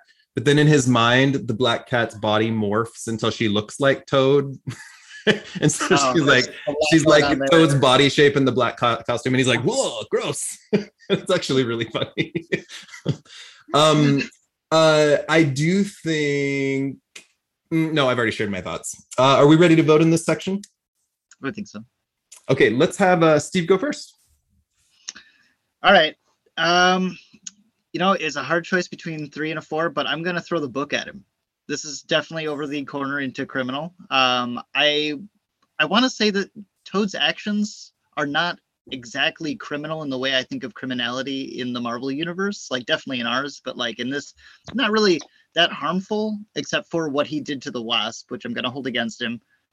But I think we should be a little less lenient as a result of looking at Toad's intense misogyny throughout. Justin. I think I'm going to go 3, just with the intent and just what he ended up doing and what's driving him. Derek? Yeah, I found it very persuasive when the defense admitted that everything that Toad does is a crime. And so I'm also against misogyny and incels. So I think I'm also going for a 4. Damn it. I'm going to surprise you all and vote 1 here for 2 reasons. Number 1, I think anytime someone leaves a very traumatic situation, they don't know what safety feels like. Safety feels threatening. He kept going back to what he was known. And I think that if Wanda herself could choose to throw the book at him or not, she would not hold him accountable. This is a section of his history where we see people being very kind. So it's a 1 for me here. Alicia. Well, I mean, I have to have my clients back, so I'm going 1 all the way. And Noelle. I'm going 5. Ooh. Pure evil. Noelle. So this gives us an 18 out of 30 in this section, and that will take us to section number 3. This section is called Leader. We have Alicia on prosecution and Steve on defense. Welcome to Graham Malkin's trial, Steve. After strategizing for a time with Gideon in the Kings of Pain storyline in an attempt to reincorporate and recruit Proteus, I'm not focusing on that in today's trial. We're just mentioning that it took place. You're welcome to bring it up if you want to. It's a background story in a couple of annuals where Toad literally appears in one panel as the guy who was behind it all. Toad then chose to reform his own Brotherhood of Evil Mutants, leaning into a more savage and cruel side of himself. He recruited Blob, Pyro, and Fantasia. Then he kidnapped Carl Lycos and his girlfriend Tanya Anderson and used a machine to kill Tanya with his own hands so that her life force would then drain into Lycos, turning him back into Sauron, who could then join the Brotherhood. The new Brotherhood then teamed with the Morlocks and savagely attacked X-Force. They fought X-Factor in an attempt to recruit the Genoshan mutant refugees, and then they later did battle with Darkhawk and Sleepwalker in an attempt to force Pyro to work, to force Portal to work with the team. This Toad's Brotherhood, I remember very seminally in my reading as a kid, but as I went back, I'm like, oh, they didn't really appear that much. There's only a couple of adventures. These stories are told in X-Force Volume 1, 5 through 7, X-Factor Volume 1, 82, Darkhawk Volume 1, 19 and 20, and Sleepwalker Volume 1, number 17. Alicia for the prosecution. All right. So first, I would just like to say thank you so much, Chad, for helping my argument by saying that these stories didn't really happen as that large of a story, but yet they stick out so strongly in your brain because they're so terrible. And at this point, I would just like to say Toad knew exactly what he was doing, okay? He knew what he was doing. He planned to be the one behind all of these evil schemes. He wanted credit as the leader for all of these actions. And not only did he recruit people who wanted to be evil alongside him, but he used kidnap and torture to get what he wanted out of the others. So he's gone real hard into the evil villain, okay? He's really, really there. And I don't think that there's much else to be said about the situation, that when you are the one at the top of the group, when you are the one taking credit, then you are not only responsible for your actions, but for the actions of all the people who do these evil deeds in your name. So in these stories, in these instances, not only is Toad doing evil things, but Pyro is doing terrible things. Sauron is doing terrible things. The Blob is doing terrible things. Everyone is doing terrible things, all in Toad's name. And he just gets more and more evil. And if there's nothing else to be said, there's nothing more evil than a smile that goes from ear to ear that is full of creepy teeth in the shadows. So I think here in this moment, the biggest thing to point out is that Toad has really come into his own as an evil villain in this moment, and he is truly owning what it is to be evil, puppeting other people, taking away the rights of people to make their own decisions, and forcing his will upon them. And I don't think there's anything more evil than that. And Steve for the defense. Now, the prosecution likes to throw around the word evil a lot. I knew you would say this. We're hearing a lot about this evil, and I don't know if I have ever met somebody who could draw me up a picture of evil or describe to me in a book exactly what the ins and outs and the outlines of evil specifically are. But I do know one thing, and it is that the prosecution would have you believe that a rictus grin is equivalent to a dark soul.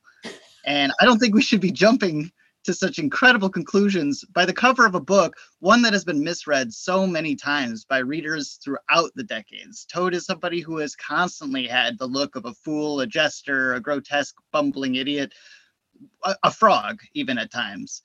Does that mean that that is a reflection of who he is? No, he has been an abuse victim. He has been a victim of the state. He's been a victim of many different people chasing after him. Even from his birth, he's been put upon by other people for an accident of who he is.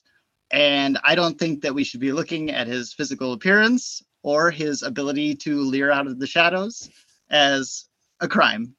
Now, what I will say for his actions in these issues specifically is I don't see a whole lot of evil, nor do I even see much that I would necessarily label criminal behavior under a court of law. There is some stuff that absolutely steps over the line, according to certain governments, the US government in particular, in one of these issues. I would argue that there is a lot that is done here that is morally defensible and even righteous and justifiable. Let's start off with Chad. You're looking at me so cross-eyed right now.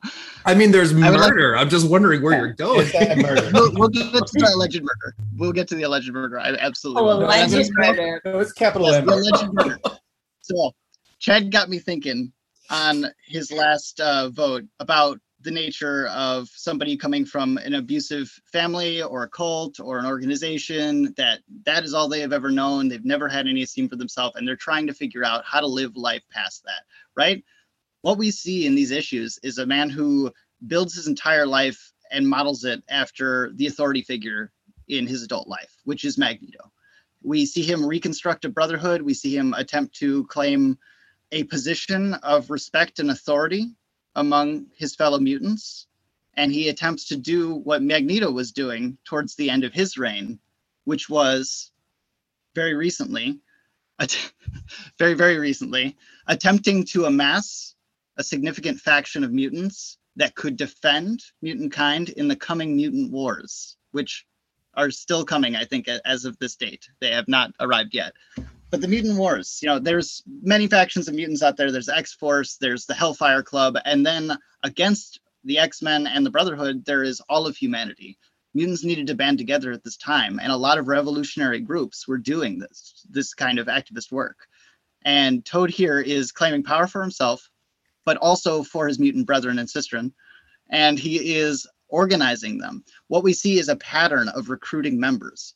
The first member he attempts to recruit is Karl Lykos. And now I will absolutely admit that there is some stuff here that would not hold up in a criminal court in the United States. I think that Krakoa might have some issues with it as well. We're looking at, in the light of Krakoa, an evolving model of mutation as, a marginalized identity for a community.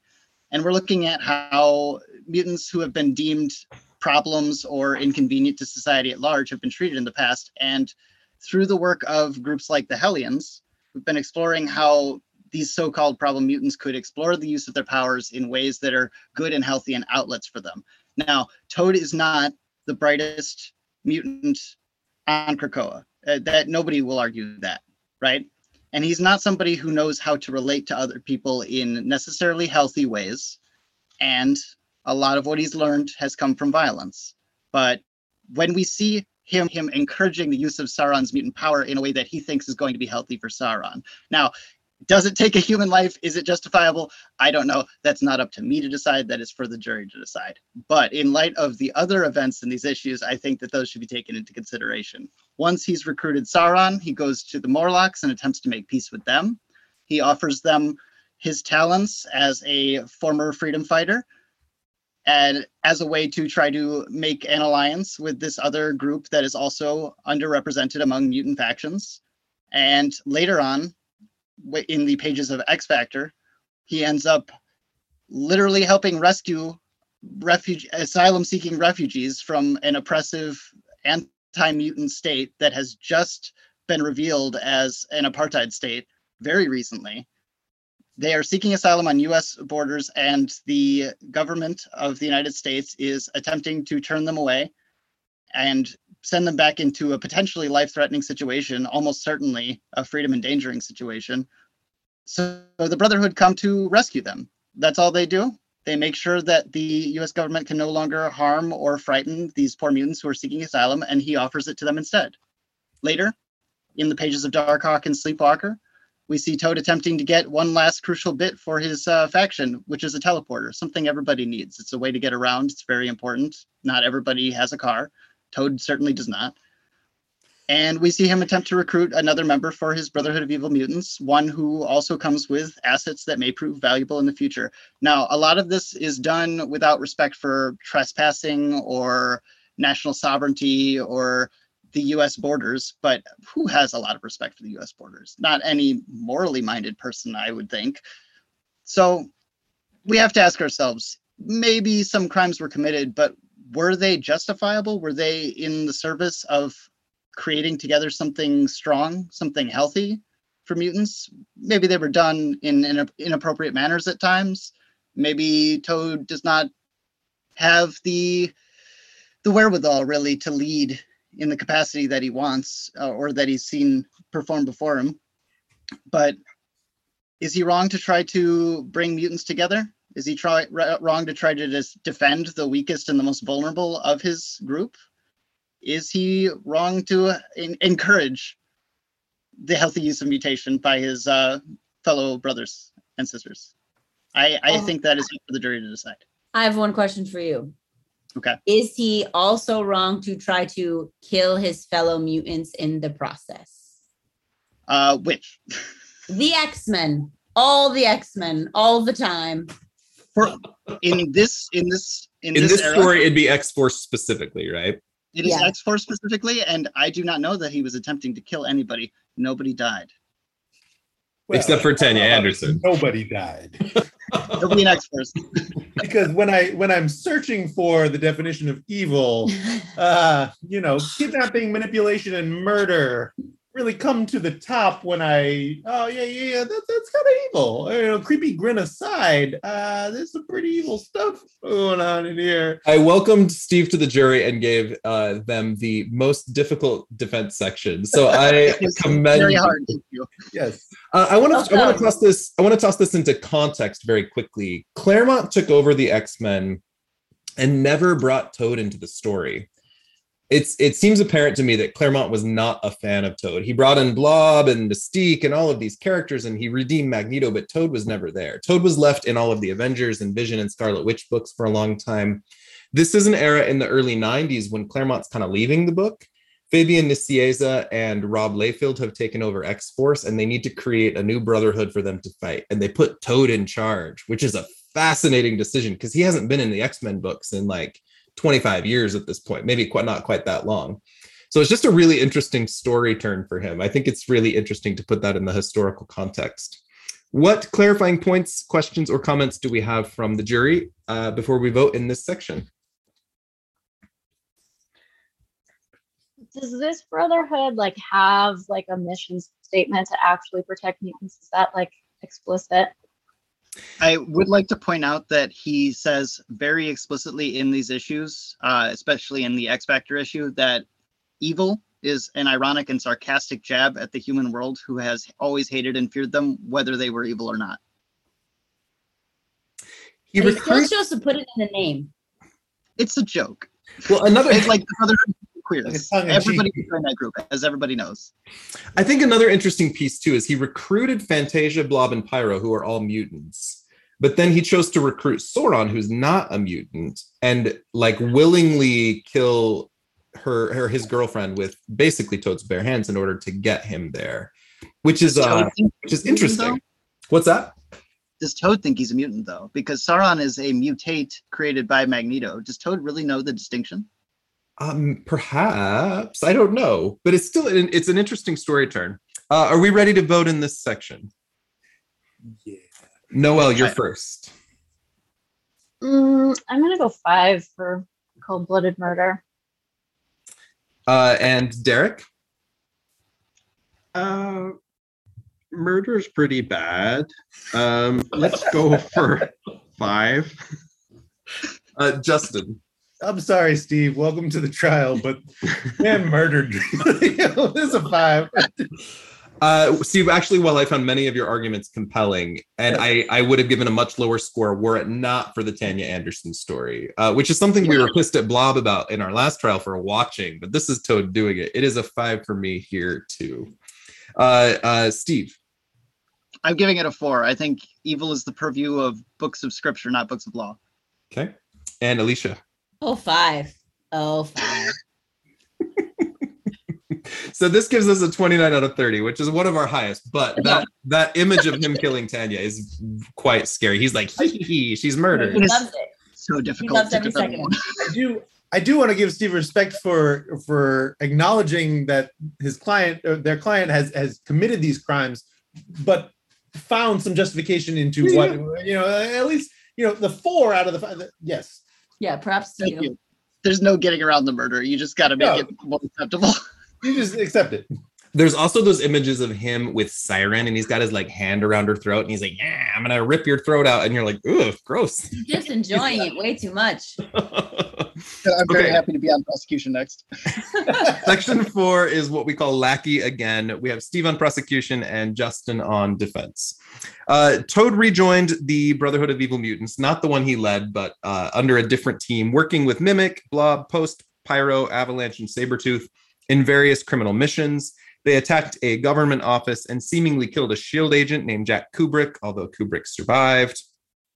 The Brotherhood then weaponized the Legacy virus and used it to kill members of the Hellfire Club. Then they tried to assassinate Senator Robert Kelly.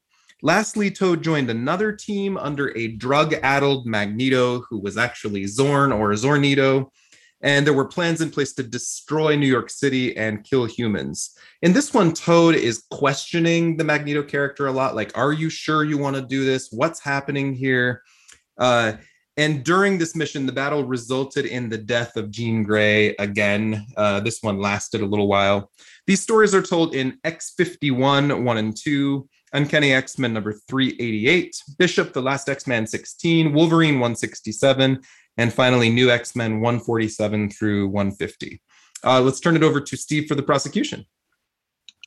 Okay. I think this will be short and sweet for me. Generally speaking, there is a lot that goes on in these issues that is outright criminal. Obviously, the attack on the attack on the SHIELD agent, Jack Kubrick. Sorry, that is an obvious attempt to fight off a government agency.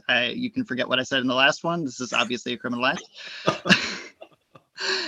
And I think the real centerpiece, honestly, there's a lot to be said about the later stuff in New X-Men, but I think the real centerpiece here is the weaponization of the Legacy virus, which violates the Geneva Conventions in our world and presumably in the 616 under several counts. It's using a biological agent on unsuspecting non-combatants.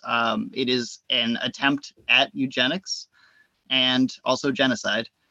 And it is successful. It is successfully accomplished. And to make matters worse, the sole mutant on board is also killed because Mystique would like to cover up the crimes that Toad has to be complicit in, as he has been silent and with them for committing all of these. Never once does he protest, never once does he step up to say much of anything in those issues.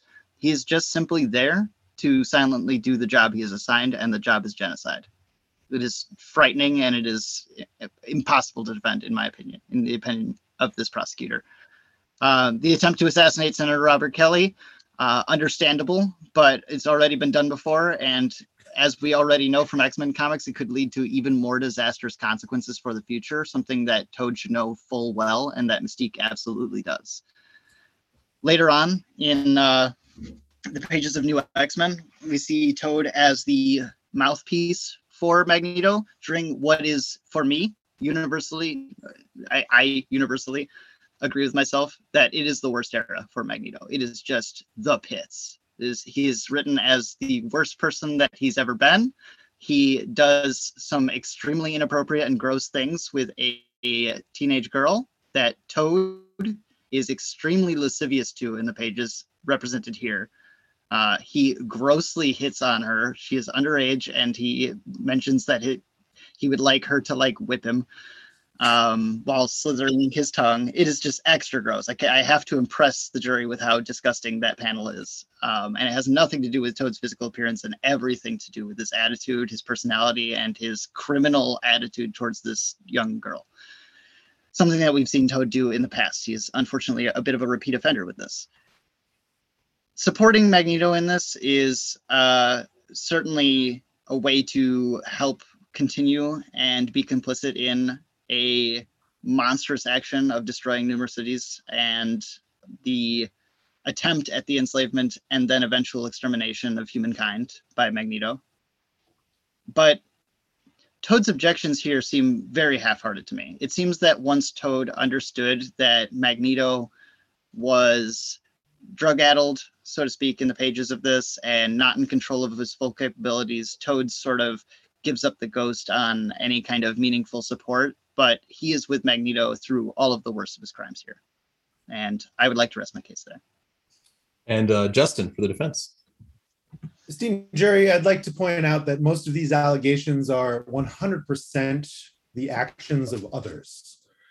While Toad was a minor accomplice, Mystique and her attempts to enact a long-term plan that she has pushed for, he is necessarily just following the lead of another strong force that manipulated him. And honestly, did he even do anything here? If you look at the issues, the points in question, what did Toad actually commit? He had no involvement in creating this version of the legacy virus. He had no involvement in any attempted murder or kidnapping.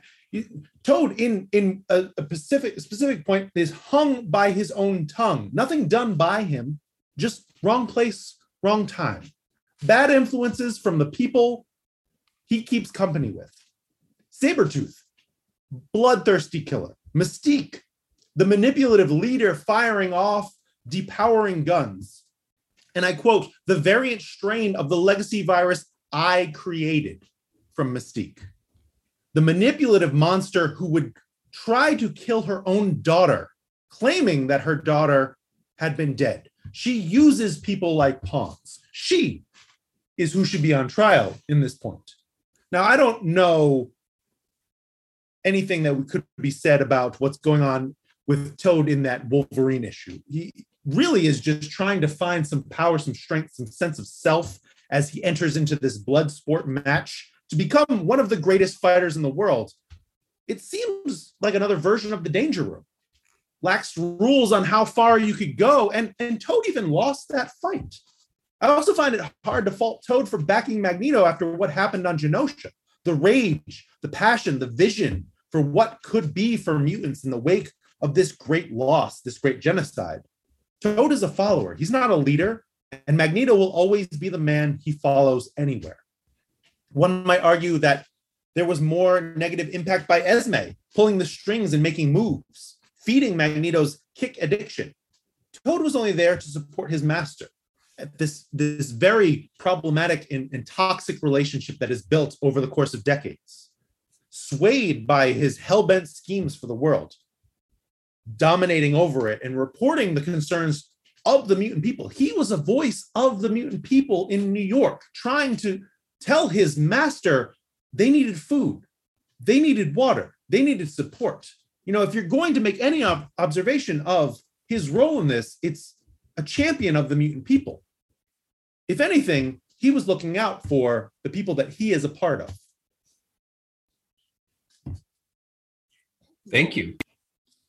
My sticking point here, a minute ago, I held Toad very accountable for killing Tanya with his own hands. And earlier, I did not hold Toad accountable because there was no fact that anyone in the country they invaded died.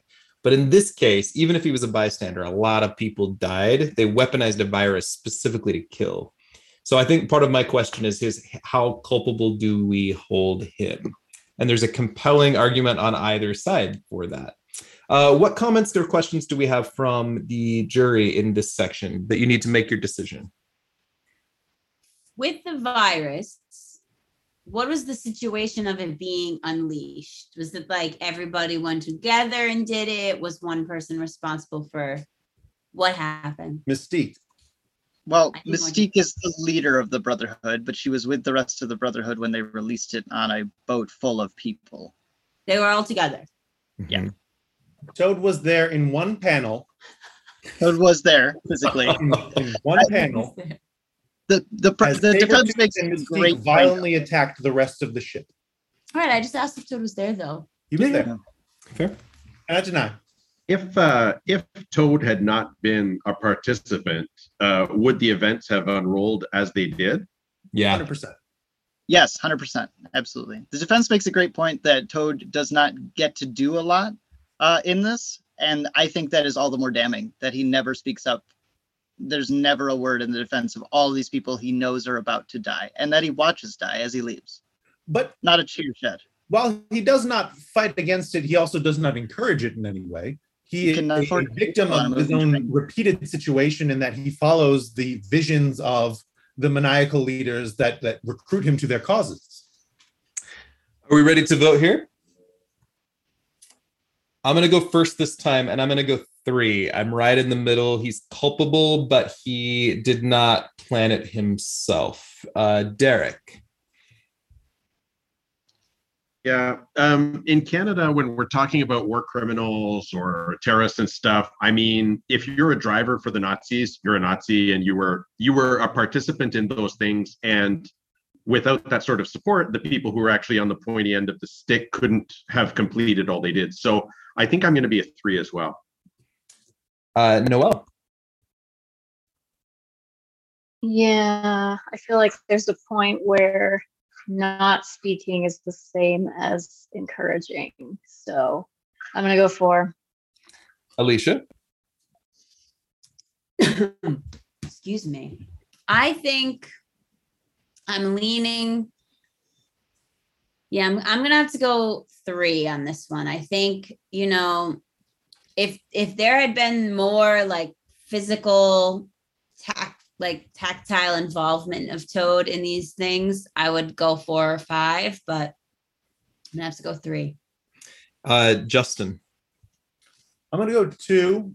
I understand that if Toad was ever shown to have a backbone, he might stand up, but historically he has not. And we can't expect him to be someone who he is not. He is a follower. He is a follower of evil, and evil happens around him and he is drawn to it, but he is not responsible for that evil. And if you remove him from that situation, evil still occurs. And I think there's always the added argument of mutants often feel like they're at war, right? Like we have to do this, so we have to escalate the war, otherwise we're the victims. I think there's always kind of that compelling space, unless you're just fucking robbing a bank or something.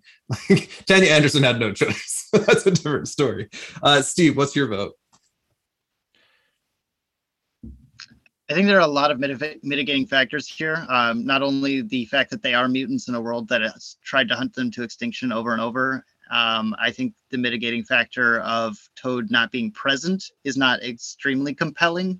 He's just off panel and extremely complicit in all of these crimes that he will not speak up against. But I do think that the fact that we've never seen Toad speak up is definitely a point in the favor that he cannot maybe not be expected to at this point in his life. I'm going to go with a 3. Which gives us a 18 out of 30 in this section. And we'll move to the final section, which is the modern history stuff. I simply called this section Mutant. In this space, we have Justin on prosecution and Derek on defense to close us out. While working as a janitor for the X-Men at the Jean Grey School, Toad, who's back in his green skin and kind of diminutive, pathetic-looking appearance, has developed feelings for Husk, who was herself mentally unstable at the time.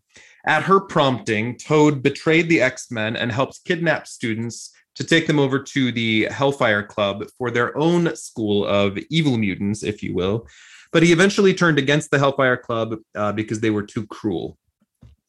I'm summing up that story in a few words, but there's a lot of nuance, and the Toad-Husk relationship is very complicated on its own. Later, while very drunk, Toad heard about a teenage Cyclops from the past who had traveled to the present. Believing that history would change in the favor of mutants and himself if he killed this teenage version of Cyclops, Toad, who was very drunk at the time, kidnapped this teenage boy and badly beat him with the intent to kill him. Now a citizen of Krakoa, we flash forward a little bit. Toad agreed to take the fall for Magneto when the Scarlet Witch was killed, even though he didn't commit the crime and she is not dead, but he was thrown in the pit anyway. So these are quick summaries from the stories involving Wolverine and the X-Men 30 through 35, All New X-Men Volume 2, numbers 3 and 5 through 7, And then finally, Leah Williams's Trial of Magneto 1 and 5. Justin, please. I want to talk about Toad betraying the trust of the X-Men, the group that had brought him in and given him a place with them, despite the decades of fighting between them. Sure, he was lovesick and gullible and trying to please someone who had shown him the slightest bit of affection that he had never seen, but you almost want to be mad at him because it's the first time he's been somewhat acting on his own accord. His decision-making skills are terrible. It's only after he's seen the error in his ways, the fact that he has caused this damage to not only the students that he has brought into this evil organization, but being dumped by his would-be girlfriend, that he decides to do the right thing. That's really the only reason why he changes his tune in that story. Declaring murder on Scott Summers, not even the Scott he's mad at, but a younger, much more innocent version of him. Kidnapping, violent acts, long game plots, and intense monologues. This is the work of someone deeply troubled and hell-bent on destruction. I think it's highly irresponsible to dismiss these actions because of Toad's drinking. He was in control and spiraled beyond saving. So we're looking at abduction of a minor, recognizing that Scott Summers is a minor at this time, and attempted murder and assumed successful murder. He believed that he had killed Scott Summers, as well as the defamation of international historical property in Paris, France. And as we see in the last issue of Evidence, this has been going on for a long time. This is not just, oh, he got too drunk one time and he decided, I'm going to kill this guy who was mean to me. No, this has been a building plot. This has been something that was worked in the back of his mind as a revenge tactic. This is intent for criminal behavior, coming to a head with violently swinging a glass liquor bottle at a minor and then causing arson in his historical location. Now, our last trial point is a bit tricky, but ultimately, he didn't commit a crime. He did lie in the court of law about his actions, but he was also under oath. He made a mockery of the Krakoan government systems, lying because of desperate emotions and loyalty to Magneto. He took the fall for something that wasn't his doing and eventually was undone. Why? Because he feels as though he's deserving of this criminal behavior. He's deserving of this being sentenced to guiltiness by his actions. And then Derek. Members of the jury, these crimes, and I use the air quotes with great earnestness, are the imaginings of prosecutorial overreach. This issue with Husk, what crime exactly is my client being charged with? My client's girlfriend gave him bad advice and persuaded him to work for an employer offering better health benefits. When my client saw the situation, he gave his 2 weeks notice and respected and worked the contractually defined notice period. And by the way, during that time, he helped free the X-Men. His attack on Cyclops is not in dispute. My client has PTSD caused by ongoing and repeated abuse by a mutant terrorist. But this contributed to a breakdown when, briefly in France, when he was already upset about being deported from the US, he was drinking heavily and he saw the young Cyclops. This brought Mr. Toynbee back to some of his earliest times as a victim again of this terrorist abuse. My client does not deny the unfortunate events with Cyclops, but Mr. Toynbee deeply regrets that episode and is seeking support for his PTSD and wishes to make amends, as he did when he was doing janitorial services and then helped the X-Men. He's asking for the leniency of the court as he seeks help. I see no regret. I think it's important to put this time period into context very quickly. Toad's crimes during this section are taking place after the decimation, after they tried out things on Utopia and it failed. He winds back up at the Jean Grey school, things fail again. We see Beast and other people treating time travel as like very I don't know, it's like a weird science experiment. When Dennis Hopeless wrote this like all new X-Men series, it was like he was determined to take some of the old threats like Blob and Toad and make them really credible, scary threats. So Toad's beating of Cyclops, and this is really fucking scary, first of all. Yes. But does he have this ability to think what I'm doing is a sacrifice for the greater good to make life better for mutants? And that's why he's beating up this teenage boy, or is he just a little shithead? It's not for the betterment of mutants, it's for the betterment of himself. There is no grand scheme to benefit his people. It's because he wants to eliminate Cyclops as a threat to what has happened to him personally. It's revenge and nothing but. And it's there's an interesting parallel here that I'm drawing here. Did he betray the Jean Grey school and try to kill Cyclops and take the fall for the Scarlet Witch all for the same reason, which was, if I do this, it's better for mutants? Or is he just not thinking that far ahead? Did he do any of those because it's better for mutants? Is my question. Does he think that big? We have a whole history of him being just the lackey being bossed around. Is he capable of that type of... I don't think he's shown a lot of big thinking. No. I would concede that the last point was for the benefit of mutants. And however he was involved in Magneto and Scarlet Witch's plot to create this Elysium Fields, to create a better world for mutants, regardless of when they passed away. But otherwise, he was very self-serving. He was very out for his own interests. I'm not convinced that the taking the fall for the trial of Magneto had much to do with anything more than falling back into old ways and becoming a victim of Magneto's manipulation again, honestly. Yeah. It feels less for the betterment of mutants than it does doing a solid for Magneto because he might give me a pat on the head. Interesting. And it's not even a crime. Is that a crime or is it a miscarriage of justice? Yeah. Okay. Krakoan law is very fuzzy.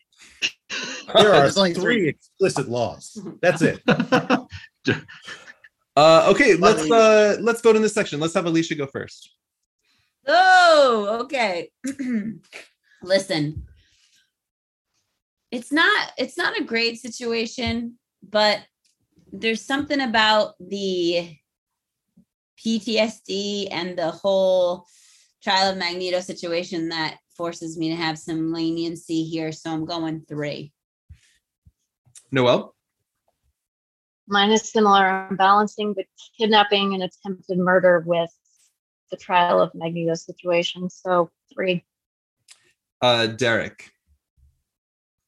I don't think the floors at the Hellfire School have ever been cleaner. I'm going to go for a 1. It is a 4 for me because specifically of the beating of teenage Cyclops. That storyline in particular is relatively egregious for me. Steve? It's a 4 for me as well for similar reasons. I have all of the sympathy in the world for people who are struggling with addiction, especially with drinking addictions or suicidal thoughts or extreme depression. But the beating of a child while drunk is never going to be acceptable or forgivable to me. It's just not, and it is outright criminal. However, the miscarriage of justice that occurred during the trial of Magneto should be seen as a mitigating factor for his sentencing, and maybe for a look towards rehabilitation rather than retributive punishment. What's your vote? Oh, it's a 4. Okay. Which gives us in this section 9. Oh, I'm so sorry, Justin. I apologize. Justin, please. No, don't worry. I'll just throw 5 on now.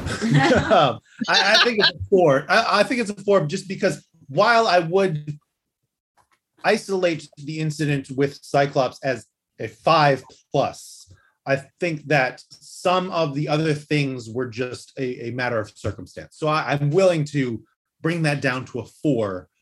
But what he did to Cyclops in that was very much so him in control, him plotting to enact his revenge to only benefit himself. This is a tough grouping. It's tough grouping there. There's a lot of history. Okay, so we have a total score of 96 out of 150, which gives Toad a 64% on the asshole scale, which is pretty high. But also, this is a lot of story with a complicated character. As we are kind of wrapping up, I, as always, want to thank each of you for the gift of your times and talents. These types of episodes take a lot of preparation and a willingness to nerd out for literally over 2 hours on a Sunday afternoon, which for Alicia means a big birthday sacrifice too. So thank you all for your gifts in being here. I am so fond of each of you, and I count you among my personal friends. As we are wrapping up here, tell everybody where we can find you online and what we might be able to look forward to coming out from you, recognizing that this episode will come out around June 10th. I don't have a specific date set yet, but we're a few weeks ahead in the recording schedule. Let's have Derek go first, and then Noel. And then the outro question is, did your mind change about the Toad today? What's something that has made you perhaps consider this character differently? So where can we find you? What's coming up? And then just any final thoughts on the Toad. So I'm on Twitter as Derek Kunsken, and so DEREK KUNSKEN. Do I have anything coming up? My book, The House of Styx, is coming out as a paperback. It was first as a hardback, and now it's coming out as a paperback in May. So that ought to be out by the time this podcast is out. My mind did change on the Toad. I had not given too much thought to him, or at least the collection of his experiences. And some of the early conversation in this podcast, I think, reflected how my mind was changing as I was hearing different things that people were saying. And so, yeah, I found it really interesting, and he's more complex than I think I gave him credit for. Noel? I'm Noelle. My podcast is X-Men Unraveled, so you can find that most places. And then I'm on Twitter at @LUnraveled, ELLE Unraveled. I am finally to the point where the X-Men are officially together in the podcast. So I'm super excited to get to those stories, running through kind of what you've already done, Chad, through the 60s stuff. So it's going to be fun. But I'm doing it in a different way than you're doing, and I love your podcast. So I'm super excited. Oh, thank you. Thank you. And as far as Toad, I feel like I'm a little more sympathetic to him, especially having done the reading. I kind of always just brushed him off as, ew, gross little Toad. But yeah, I do feel more sympathetic, especially with everything that he's been through. But I don't know, because at the same time, he does choose to do a lot of bad things. And then let's go Steve, and then Justin and Alicia. Okay, well, I'm Steve, and you can find me at, you can find me on Twitter at HowdyDuda. That's HOWDYDUDA. You can just come and talk. I talk a lot of things, mostly the X-Men, but other things too. And you can also listen to me do regular weekly podcasting duties over at X is for Podcast. You can find us on, I listen to us on Google Podcasts, but I think you can find us on other platforms as well. And you can look forward, if you're willing, to our Judgment Day coverage, which is going to be absolutely gargantuan. And of course, our delightful recurring Moon Knight coverage. And honestly, I learned so much about Toad from listening to all of you today. All 5 of you gave me something new and interesting to think about with regards to his character or his trauma or his continuing cycles of abuse. I'm going to have to ruminate on this episode. X is for Podcast is doing large scope stuff. If you are a fan of anything Marvel, you can probably find it represented there. And some of our favorite people like Nico and Arturo are represented there as well often. Steve and I got to do an episode of Defenders a while back, which is how we became friends. And I'm so happy you're on here today. So give that a listen if you haven't. And then I'm just going to preemptively say this. One of my favorite podcasts to listen to on a weekly basis is the Ex-Wife podcast. Justin and Alicia are consistently hilarious and wonderful as they are reviewing the new books, putting them in the context of continuity and making me laugh out loud all the time. So I'm so happy you're both here, and I'm thrilled you're my friends. Go ahead and wrap us up, guys. Amazing. Well, you can find us all over the internet at the Ex-Wife Podcast, THEXWIFE, as in X-Men, not former wife. And if you want to follow me and my cosplay adventures, you can follow me at Wilder Moves on Instagram and TikTok. And what do we have coming up? We're talking about the books. We're likely talking about Inferno by the time this airs. And the classic, not the contemporary, the OG, but also as we head into the Hellfire Gala, some big heavy things heating up. Yeah, and if I can get my act together, there may or may not be a Wolverine Hellfire Gala look from me that you can expect. I've begun the process, but I just realized it's the end of May and the Hellfire Gala is in June. So get it together, Alicia. And I would say that there is so much more to Toad than I realized. That, you know, when I thought of him, when I thought of his history, I saw only the lackey, the follower of evil. But to see just how impacted he has been by those evil forces, by the people that he's surrounded himself with, and the effects of that has really forced me to consider that Toad is a victim of his surroundings and is only doing what he knows. And it's just layers of what causes him to be the way he is.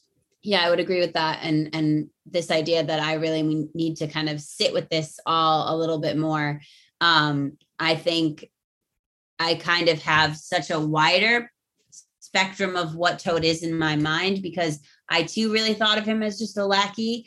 And then, you know, you see all the trauma and all the abusive relationships that he's been in, but I also learned how evil he could really be, and that he isn't just following orders all the time, but he also is sort of taking control of the situation and doing things that I didn't know. Like murder? Yeah, like murder and kidnapping and abusing children and stuff like that, you know? So I think these trials are always really eye-opening for me. And as a person who came to comics in the Krakoan age and didn't know a lot about previous continuity, it's always a pleasure to kind of learn all about the characters and experience it with people who make it both educational and fun. So Chad, thank you so much for hosting this, and everybody for your insight and your quips and your knowledge and your jokes. I love you all. I'm so happy to be here. We've got 5 podcasters and a space I got to remember the term you use, space opera sci-fi writer. We have so much talent and insight coming into this. I started this trial today with a heavy sense of sympathy for the character, but I'm leaving it with like a compelling fascination for the character, which is a really fun place to be. With both Blob and Toad, I'm like, oh, I really want more of these characters now, which is it's a really fun place to land.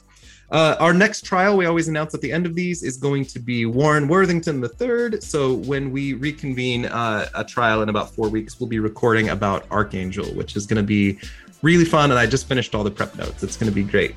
Our next episode on Graymalkin Lane after this is going to feature the writer Tom Peyer.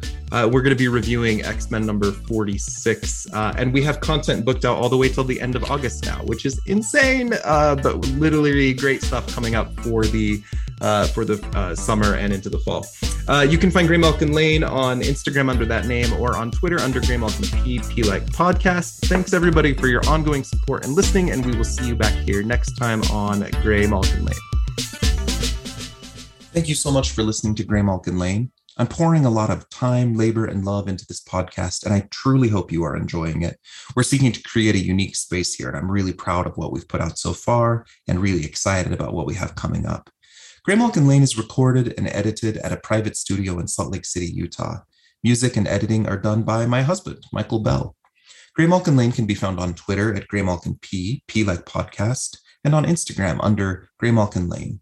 If you're enjoying our work, help us spread the word about this unique podcast. Please leave us a good review wherever you listen, and check out our bonus content and fan engagement on Patreon. We'll see you back here next episode on Graymalkin Lane. Say goodbye to your credit card rewards. Greedy corporate mega stores, led by Walmart and Target, are pushing for a law in Congress to take away your hard-earned cash back and travel points to line their pockets. The Durbin-Marshall credit card bill would enact harmful credit card routing mandates that would end credit card rewards as we know it. If you love your credit card rewards, tell your lawmakers, hands off my rewards. Tell them to oppose the Durbin-Marshall credit card bill.